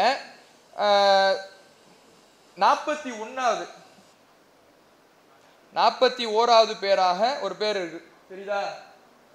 எஸ்.எச்.எம். இஸ்மாயில் அப்படின்னு இருக்கு. இந்த இஸ்மாயில்ங்கிறவர் யாருன்னா, இவர் தான் சலஃபி கொள்கையை இலங்கையில் பிரச்சாரம் செய்கிறவர். இந்தியாவுக்கு பல முறை வந்து இந்த ஜாக் போன்ற அமைப்பினரால் பிரச்சாரம் செய்வதற்காக அழைக்கப்பட்டவர். இவர் யாரு? இந்த தப்லீக் ஜமாத்தினரால் உருவாக்கப்பட்ட ஏசிஜேயுல ஃபத்வா குழு உறுப்பினர். இவங்கெல்லாம் சேர்ந்து தான் எந்த நிலைப்பாடு எடுத்துக்கிறாங்க? 4 மதுஹபுல ஒன்ன கட்டாயம் பின்பற்றணும், மதுஹபு இல்லைன்னு சொன்னா அது வழிகேடுன்னு சொல்றவங்க யாரு? இந்த இஸ்மாயில்ங்கிறவர். அடுத்தது இந்த 27வது ஒன்று இருக்கா, 27 அந்த கலாநிதின்னு ஆரம்பிக்குதா, அது என்ன போட்டிருக்கா? கலாநிதி அஷேக் எம்எல்ஏ முபாரக் அப்படின்னு போட்டிருக்கா. இவர் ஒரு சலஃபி. இவர் வந்து நீங்க யூடியூப்ல எல்லாம் கூட பார்த்துருக்கலாம். இந்த முபாரக்குங்கிறவர் இவரும் என்னது? சலஃபி கொள்கையை சார்ந்தவர் தன்னை அடையாளப்படுத்திக் கொண்டார். இவரும் அதுல கௌரவ நிறைவேற்று குழு மற்றும் ஃபத்வா குழு உறுப்பினர். இவருக்கு கூடுதல் பொறுப்பு வேற. நிறைவேற்று குழுன்னு என்ன ஒரு குழு வச்சிருக்கிறாங்க. அப்போ அதுல ஒரு உறுப்பினராகவும் இவர் இருக்கிறார். யாருக்கு? தப்லீக் ஜமாத்துக்கு. கவனிக்கணும், தப்லீக் ஜமாத்துக்கு ஃபத்வா குழு உறுப்பினராக இருந்துட்டு அவர்கள் என்ன நிலைப்பாடு எடுத்திருக்கிறாங்களோ அதுக்கு சான்றாக கையெழுத்திட்டவர்களாக இவர்கள் இருக்கிறத பார்க்கிறோம். இதெல்லாம் இவர்கள் எப்படி எந்த வழியில சென்றுகிட்டு இருக்கிறாங்கிறதுக்கு அடையாளம். எந்த குரூப் இங்கிருந்து நாம வந்தோமோ, எந்த தர்கா வழிபாட்டிலிருந்து வந்தோமோ, எந்த மதஹபுல இருந்து வந்தோமோ, எந்த இஜ்மா கியாஸ்ல இருந்து வந்தோமோ, அதை தௌஹீது போர்வை போர்த்தி கொண்டு இன்றைக்கு அழைத்து செல்லக்கூடியவர்களாக இந்த நவீன சலஃபிகள் இருக்கிறார்கள் என்பதற்கு இதெல்லாம் ஆதாரம். அப்போ இது தொடர்பாக இவர்கள் வைக்கக்கூடிய ஆதாரங்கள், இவர்கள் இன்னும் எப்படியெல்லாம் முரண்படுறாங்க, எங்க அழைச்சிட்டு போறாங்கிறத நாம நம்முடைய ஃபேஸ்புக் பக்கத்துல இன்னும் விரிவாக வெளியிட்டு இருக்கிறோம். தேவைப்படக்கூடிய சகோதரர்கள் அதையும் நீங்க என்ன பண்ணுங்க, பார்த்து கொள்ளுங்கள். அடுத்து நாம 2 விஷயத்தை சொல்லி முடிச்சுப்போம். இன்னும் ஒரு விஷயம் என்னன்னா, பொதுவாக ஒரு பொய்யை ஒருத்தவங்க சொல்றாங்கன்னு வைங்களேன், உண்மையை சொல்றவங்க, அதாவது குர்ஆன் ஹதீஸ் இதுதான் உண்மை, இந்த உண்மையை சொல்லக்கூடியவங்க இந்த செய்தியை சொல்லிட்டு போயிடுவாங்க. ஏன்? இந்த செய்தி உண்மை, இந்த உண்மை மக்களை வென்றெடுக்கும். அதான் அப்படிதானே நம்மெல்லாம் வந்திருக்கிறோம். நம்மெல்லாம் வந்திருக்கிறது காரணம் என்ன? ஒருத்தருடைய முகத்தை பார்த்து வந்தோமா, ஒருவருடைய அழகை பார்த்து வந்தோமா, ஒருவருடைய அலங்கார வார்த்தையை பார்த்து வந்தோமா? எதை பார்த்து வந்தோம்? குர்ஆன் ஹதீஸ். ஏன்? அந்த குர்ஆன் ஹதீஸில் உண்மை இருக்கிறது. உண்மை இருக்கின்ற இடத்தில் குர்ஆன் ஹதீஸ் மட்டுமே போதுமானது. சத்தியத்தில் நாம் இருக்கிறோம் என்றால் அந்த சத்தியத்துக்கு ஆதாரமாக குர்ஆன் ஹதீஸை நாம் எடுத்து போட்டாலே, குர்ஆன் ஹதீஸை நாம் எடுத்து சொன்னாலே அந்த உண்மையை மக்கள் விளங்கிக் கொள்வார்கள், மக்கள் அடையாளம் கண்டு கொள்வார்கள். இந்த உண்மையினுடைய துணை இல்லாதவர்கள், இந்த குர்ஆன் ஹதீஸினுடைய துணை இல்லாதவர்கள் தான் ஒரு மேக்கப் ஒன்று போடுவாங்க, ஒரு வேடம் ஒன்று போடுவாங்க, சூஃபித்துவ வேடத்தை போடுவாங்க. சூஃபித்துவ வேடைனா என்ன? தங்களுக்கென்று ஒரு உடை, தங்களுக்கென்று ஒரு அடையாளம், தங்களுக்கென்று ஒரு தொப்பி, தங்களுக்கென்று ஒரு ஜுப்பா, தங்களுக்கென்று ஒரு உருவ அமைப்பு, இதை வைத்துக் கொண்டு தங்களை கூப்பிடும் பொழுது ஷேக் என்ன சொன்னார் தெரியுமா, உஸ்தாத் என்ன சொன்னார் தெரியுமா என்று தங்களை ஒரு பெரிய இடத்தில் வைத்து ஒரு காட்சி பொருளாக மக்களுக்கு காட்டுவார்கள். குர்ஆன் ஹதீஸை பேசக்கூடியவர்கள் உண்மை இருக்கும் என்றால் அந்த உண்மைக்கு இப்படியான அலங்காரங்கள் எதுவுமே தேவையில்லை. உண்மை இருக்கும்னா அந்த உண்மைக்கு எதுவே போதுமானது? குர்ஆன் ஹதீஸே போதுமானது. குர்ஆன் ஹதீஸ் இல்லாத இடத்தில் மக்களை தங்கள் பக்கம் வசப்படுத்த வேண்டும் என்றால், குர்ஆன் ஹதீஸுக்கு மாற்றமான பாதைக்கு மக்களை அழைத்து செல்ல வேண்டும் என்றால் அங்கேதான் ஒரு மேக்கப் தேவைப்படுது, ஒரு வேடம் ஒன்று தேவைப்படுகிறது. பொதுவாக விளங்கிக் கொள்ளுங்கள், எங்கே இது போன்ற யதார்த்தத்தை தாண்டி ஒரு வேடம் அணியப்படுகிறதோ, எங்கே ஒரு சூஃபித்துவ வேடம் அங்கே போடப்படுகிறதோ, அங்கே ஒரு பொய் மறைந்திருக்கிறதுங்கிறத விளங்கிங்க.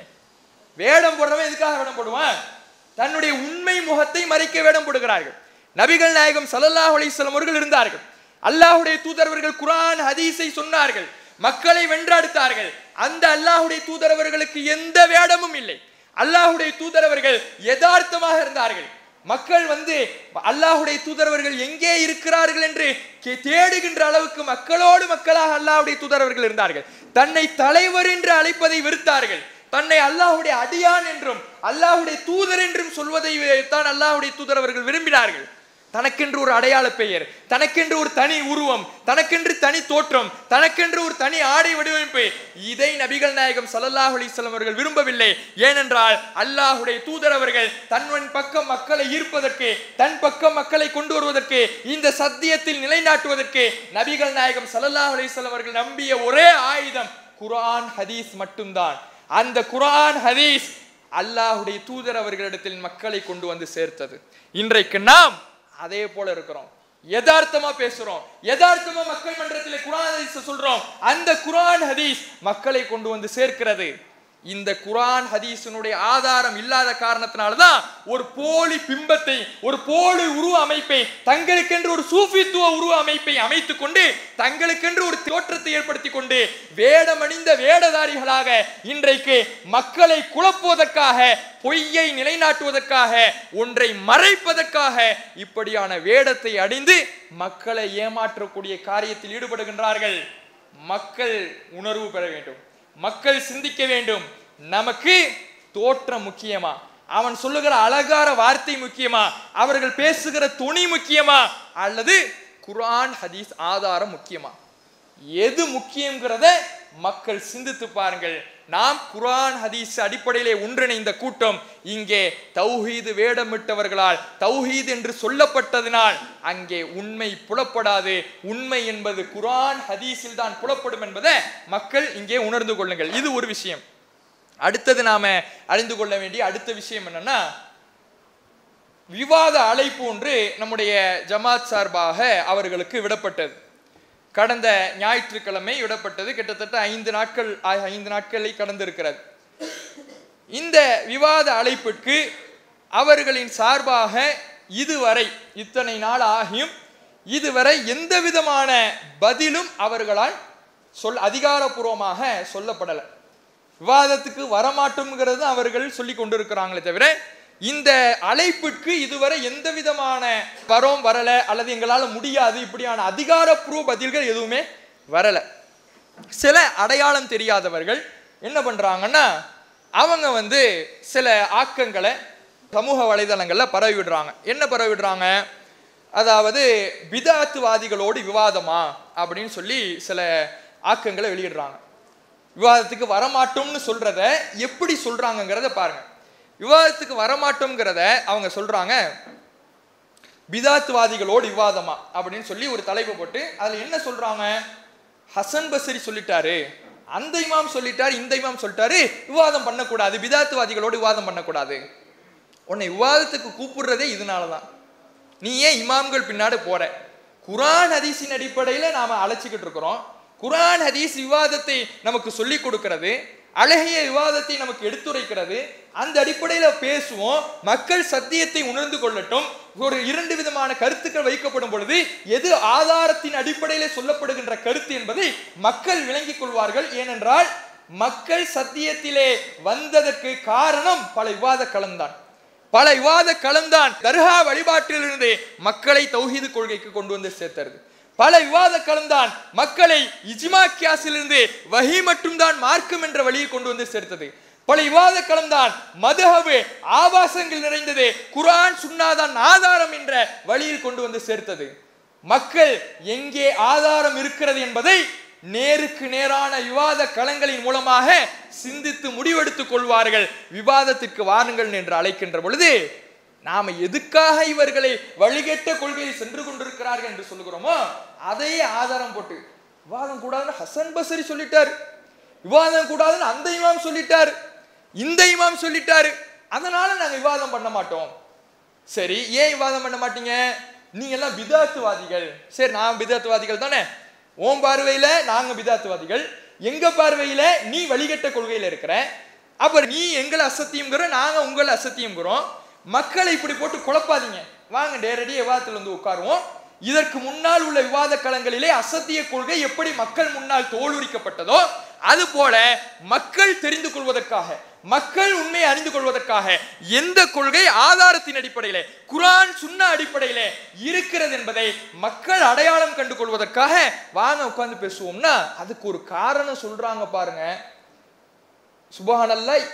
அந்த காரணத்துல தெரிஞ்சிடுச்சு இவங்க எவ்வளவு பேர் ஆஹா பயங்கரமான அறிவாளிகள் அப்படிங்கிறது அந்த ஒரு காரணத்துல தெரிஞ்சிடுச்சு. என்னவா? இல்ல அங்க வந்து உட்கார்ந்தா தவறான கொள்கை உங்களுடைய கருத்துக்களை வந்து நீங்க பதியறதுக்கு ஒரு வாய்ப்பா அமைஞ்சிடும். நீங்க அங்க வந்து 2 பேரும் உட்கார்ந்தா உங்களுடைய கருத்துக்களை எல்லாம் நீங்க அங்க மக்களுக்கு மத்தியில சொல்ல வேண்டிய நிலை ஏற்பட்டுடும். அதனால நாங்க வரமாட்டோம். இது என்ன? இது வந்து ஒரு அறிவாளி பேசுறதா? அறிவாளி பேசக்கூடிய வார்த்தையா இது? அசத்திய கருத்தை சொல்வதனால மக்கள்லாம் அது பக்கம் போயிடுவாங்க. அந்த வாய்ப்பை நம்ம ஏற்படுத்திடக்கூடாது. இப்ப குர்ஆன் இருக்குது. குர்ஆன்ல அல்லாஹ் அசத்தியவாதிகளுடைய வார்த்தைகளை எடுத்து சொல்லி அதுக்கு மறுப்பு சொல்றான். இறந்த பிறகு நாங்கள் எப்படி உயிர்ப்பிக்கப்படுவோமா? இது ஒரு தவறான அசத்திய கருத்து. அதை அல்லாஹ் அப்படி எடுத்து சொல்லிட்டு ஆமா உயிர்ப்பிக்கப்படுவேன், உன்னை ஒண்ணு இல்லாமையே நான் உயிர்ப்பிச்சேன், இப்ப எல்லாம் இருந்து மண்ணாயிட்ட உடனே எனக்கு என்ன கஷ்டமா அப்படிங்கிற ஒரு பதில சொல்றான். இங்க அல்லாஹ் பதில மட்டும் சொல்லல, தன்னுடைய வாதத்தை மட்டும் சொல்லல, தன்னுடைய மறுப்பை மட்டும் அல்லாஹ் சொல்லல, அசத்தியவாதிகளுடைய அந்த வார்த்தையையும் பதிவு செய்து பேசுகிறான். அப்ப இங்க இல்ல இது மாதிரி அசத்திய கருத்து சொல்லி மறுப்பு சொன்னா மக்கள்லாம் குழம்பிடுவாங்க. அல்லாஹ் அப்படி பார்த்தானா? இங்க பதில் இருக்கிறதா இல்லையா அதான பார்க்கணும். அசத்திய கருத்தை சொன்னாலும் அசத்திய கருத்து மக்கள் மன்றத்தில் வைக்கப்பட்டாலும் எதற்கு பதில் இருக்கிறது? எது குர்ஆன் ஹதீஸின் அடிப்படையில் எதிர்கொள்ளப்படுகிறது அதுதானே பார்க்கணும். அதை விட்டுட்டு நாங்க உங்களுக்கு மேடை அமைச்சு கொடுத்து நீங்க மக்கள்கிட்ட சொல்லிட்டீங்கன்னா ஆமா சொல்ல போறோம், நீ தானே சொல்ல போற, நீ என்ன வாயை புத்திக்கிட்டா உட்கார போற, நீங்களும் தானே சொல்ல போறீங்க. அப்ப எது சத்தியம்னுங்கிறத மக்கள் அடிச்சுப்பாங்க. இல்ல மக்களால எல்லாம் புரிஞ்சுக்க முடியாது. இவங்க மக்களை முட்டாள்களாகவே நினைத்துக்கிட்டு இருக்கிறாங்க. மக்களை முட்டாளாக ஆக்க வேண்டும் என்பதுதான் இவர்களுடைய கொள்கை. அதனாலதான் இமாம்கிட்ட போங்க, ஷேக் கிட்ட போங்க, உஸ்தாது சொல்றதை கேளுங்க, நீங்களா போய் அந்த அவங்க பயானை கேட்டு நாம சொல்லுவோம் நீங்க யார் பயானம் வேணாலும் கேட்டுங்க, எதுல சத்தியம் இருக்குங்கிறத தெரிஞ்சுங்க. நாம சொல்லுவோம் நீங்க அவங்க பயானை கேட்காதீங்க, அவங்க பயானம் கேட்டால் உங்களால பிரிச்சறிய முடியாது, வாங்க ஃபேஸ்புக் மெசேஞ்சர்ல பேசுவோம், வாங்க வாட்ஸ்அப்ல பேசிப்போம், பொது கமெண்ட்ல வந்து கேட்டுறாதீங்க, இதுல வந்து பேசிடாதீங்க. ஏன்? அது மக்கள் பார்வையில் விழும். மக்களை முட்டாள்களாகவே நினைச்சுக்கிட்டு இருக்கிறாங்க. மக்களால் சத்தியத்தை பிரித்து தெரிய முடியாது, மக்களால் அசத்தியத்தை பிரித்து அறிய முடியாது என்று, மக்களுக்கு ஒன்றுமே தெரியாது என்று வைத்திருக்கிறார்கள். அப்ப மக்களை முட்டாள்களாகவே வைக்க வேண்டும் என்பதுதான் இவர்களுடைய நோக்கம். குர்ஆன் ஹதீஸை எடுத்து சொல்லு, உன்கிட்ட ஆதாரம் இருந்து அதை எடுத்து சொல்லு, அதை மக்கள் விளங்கிக் கொள்வார்கள். குர்ஆன் ஹதீஸை பார்த்து வந்த கூட்டம் இந்த கூட்டம். இந்த மக்கள் எப்படி வந்தவங்க? குர்ஆன் ஹதீஸ் ஆதாரம் எங்க இருக்கிறது என்று பிரித்து பார்த்து சத்தியத்தை அறிந்து கொண்ட மக்கள் இந்த மக்கள். இந்த மக்கள்லாம் ஏதோ முட்டாள்கள், மக்களுக்கெல்லாம் ஒன்றும் தெரியாது, மக்களை எல்லாம் நீங்க ஏமாத்திடுவீங்க, மக்களை வந்து மக்களுக்கு ஒன்றும் தெரியாதுங்கிறத இப்படியான பல வார்த்தைகளின் மூலமாக சொல்லி மக்களை குறைத்து மதிப்பிடுறாங்க. அதனாலதான் தங்களுக்குன்னு ஒரு தோற்றம், தங்களுக்கு பின்னாடியே மக்கள் வரணும், தங்களுக்குன்னு ஒரு பேரு, தங்களுக்குன்னு ஒரு பட்டங்கள், இப்படியெல்லாம் வச்சுக்கிறது காரணம் நீங்க கீழேயே இருங்க, நாங்க மேலேயே இருப்போம். நீங்க எங்களை நெருங்காதீங்க, நாங்க சொல்றதை மட்டும் தான் கேட்கணும், எங்கள்கிட்ட கேள்வி கேட்க கூடாது. கேள்வி கேட்டா ஹதீஸ்களை தெரியுமா, உசுல் ஃபிக்ஹ் தெரியுமா, இதை மட்டும் தான் நாங்க சொல்லுவோமே தவிர வேறு எதுவும் எங்கள்கிட்ட இருந்து நீங்க எதிர்பார்த்திடாதீங்க. ஏன்னா நாங்க சொல்றது உங்களுக்கு புரியாது. எவ்வளவு பெரிய கேவலமான விஷயம், எவ்வளவு பெரிய அபத்தமான கருத்து. மக்கள் என்ன சிந்தனை இல்லாதவங்களா? மக்கள் உங்களுடைய கொள்கையை அற்புதமாக சிந்திக்கக்கூடியவர்கள், எவ்வளவு பெரிய வழிகேட்டுக்கு சென்று கொண்டிருக்கிறார்கள் என்பதை அறியக்கூடியவர்கள். குர்ஆன் ஹதீஸை சொல்லுங்கள், அது போதாதா? குர்ஆன் ஹதீஸ் போதாதா? இதைத்தான் அவன் சொன்னான் காஃபிர்கள். லா தஸ்மஉல் குர்ஆன், குர்ஆனை செவிமடுக்காதீர்கள், குர்ஆனை அவர்கள் ஓத கேட்டால் நீங்கள் அதில் வீணான காரியங்களை செய்யுங்கள். நீங்கள் குர்ஆனை கேட்டுட்டீங்கன்னா நீங்க மிகைக்கப்பட்டுடுவீங்க, உங்களை அறியாம நீ அங்க போய் விழுந்துடுவீங்க அப்படின்னா. அதே தான் இங்க ரெண்டு பேர் வந்து பேசுவோம், எது சத்தியம்ங்கிறது மக்கள் அறிஞ்சுக்கட்டும். குர்ஆன் ஹதீஸை தானே பேச போறோம். குர்ஆன் ஹதீஸை பேசும்போது உன்கிட்ட குர்ஆன் ஹதீஸ் ஆதாரம் இருந்தா சொல்லு, நாங்க எங்கள்கிட்ட ஆதாரம் இருக்குது, நாங்க வஹீயின் அடிப்படையில் இருக்கிறோம், நாங்க சொல்றோம். எது சத்தியம்னு மக்கள் அறிஞ்சுக்கட்டும். அப்படி இருக்கிற பொழுது இதை வந்து ஒன்னும் இல்லாத காரணத்தை வச்சு இல்ல மக்கள் வந்து குழம்பிடுவாங்க. என்ன மக்கள் குழம்ப போறாங்க? குர்ஆன் ஹதீஸை சொன்னா குழப்பமா? குர்ஆன் ஹதீஸை சொன்னா குழப்பங்கிறத இவங்களுடைய கொள்கை நினைச்சிங்க. அதுக்கு அடுத்ததெல்லாம் சொல்லுவாங்க, குர்ஆன் ஹதீஸ் குழப்பத்தை ஏற்படுத்துங்கிறது, அதனாலதான் சஹாபாக்கள்கிட்ட போகணும் மற்றவங்கள்ட்ட போகணுங்கிறது அந்த கருத்தின் அடிப்படையிலேயே மக்கள் குழம்பிடுவாங்க வேணாம் அப்படிங்கிறது. அதே போல தங்களிடத்தில் ஆதாரம் நீங்க வரலைன்னு சொல்றீங்களா, என்ன சொல்லுங்க, எங்கள்கிட்ட ஆதாரம் இல்லைங்க, இல்லை எங்களால் முடியாது, எங்கள்கிட்டயே 1000 முரண்பாடு, எங்களுக்கு அதெல்லாம் நாங்கள் ஆட்கள் வந்தாங்கன்னா சேம் சைடு கோல் அடிச்சிடுவோம். நீங்க ஒரு பதில சொன்னீங்கன்னா இல்ல அந்த பதில மட்டும் வச்சு எங்களை அடிக்காதீங்க, இந்தாங்க இதை வச்சு நீங்க எங்களை அடிங்கன்னு நாங்களே அவங்களுக்கு பாயிண்ட் எடுத்து கொடுத்துருவோம், அதனால நாங்க வரமாட்டோங்கிறோம். அப்படி உண்மையாவது ஒத்துக்கிட்டு போயிடுங்க. அதை விட்டுட்டு ஹசனுல் பஸ்ரி சொன்னாரு, அவர் சொன்னார், இவர் சொன்னாருன்னு இதெல்லாம் ஒரு வாதமா? அப்ப வரலைன்னா தெளிவா சொல்லிடுங்க, அதிகாரப்பூர்வமாக சொல்லிடுங்க. இப்படியான ஒரு ஒரு ஒண்ணுமில்லாத ஒரு அறிவற்ற மூடத்தனமான வாதங்களை சொல்லிக்கிட்டு இருக்காதீங்க. ஒண்ணு. அடுத்தது, நீங்க வரலன்னு சொல்றதுனால நாங்க விடலாம் இல்லை, எங்களுடைய விவாத அழைப்பு இருந்து கொண்டே இருக்கும். நீங்க எப்பனாலும் எங்களை அணுகலாம், எங்களுக்கு பதில் சொல்லலாம். ஆனால் அதுவரை நாங்க சும்மா வாய் மூடி மௌனிகளாக இருக்க போது இல்லை. உங்களுடைய கொள்கையை அசத்திய கொள்கை தான் என்பதை தோலுரித்தி காட்டுகின்ற எங்களுடைய பயணம் தொடர்ந்து கொண்டேதான் இருக்கும். அசத்திய கொள்கை தான், இது குர்ஆன் ஹதீஸுக்கு எதிரான கொள்கை தான் என்பதை தோல் உரிப்போம். இது வழிகேட்டிற்கு அழைத்து செல்லுகின்ற கொள்கை தான் என்பதையும், வந்த வழியை அழைத்து செல்லுகின்ற கொள்கை தான் என்பதை நாங்கள் எங்களுடைய மறுப்பு பிரச்சாரங்களின் மூலமாக, எங்களுடைய மறுப்பு வீடியோக்களின் மூலமாக உங்களுக்கு எதிரான, உங்களுடைய வழிகேட்டிற்கு எதிரான, மக்களுக்கு வஹியை மட்டும் போதிக்கின்ற எங்களுடைய பிரச்சாரம் காலமெல்லாம் தொடங்கி கொண்டேதான் இருக்கும். இப்போது தொடங்கி விட்டது. நீங்கள் அதற்கு மறுப்பாவது சொல்லுங்க. விவாதத்துக்கு தான் பயந்து வர்றீங்க, அதுக்கு என்ன பண்ணுங்க, வாய் தொடர்ந்து மறுப்பாக சொல்லுங்க. இதுல நாங்க எங்க ஆட்களுக்கு மட்டும் சொல்லுவோம், மெசேஞ்சர்ல போய் நாங்க சொல்லிக்கட்டுமா, வாட்ஸ்அப்ல போய் சொல்லிக்கட்டுமா, இப்படி இருக்காது. பொது வழியில பேசுங்க. ஏன் உண்மையை பேசுறதா இருந்தா பொது வழியில பேச வேண்டியதானே, ஏன் இப்படி தயங்கி பின்வாங்குறாங்கிறது தெரியல. அதனால அன்புள்ள சகோதரர்களே, இந்த நவீன சலஃபி கொள்கையினர் மிகப்பெரிய வழிகேட்டிற்கு வந்த வழியை நோக்கி நம்மை அழைத்து சென்று கொண்டிருக்கிறார்கள். மக்கள் சிந்தித்து இவர்களுடைய அசத்தியத்தை தோலுரிக்கக்கூடியவர்களாக, இந்த அசத்திய கொள்கைவாதிகளுடைய இந்த பயணத்தை தெரிந்து கொள்ளக்கூடியவர்களாக, அவர்களிடம் எச்சரிக்கையாக இருக்கக்கூடியவர்களாக நாம் இருக்க வேண்டும். அல்லாஹ் நம் அனைவருக்கும் நேர்வழி காட்டுவானாக. வாஹிர் தாவான அல்ஹம்துலில்லாஹி ரபில் ஆலமீன். அஸ்ஸலாமு அலைக்கும் வரஹ்மத்துல்லாஹி வபரகாத்துஹு.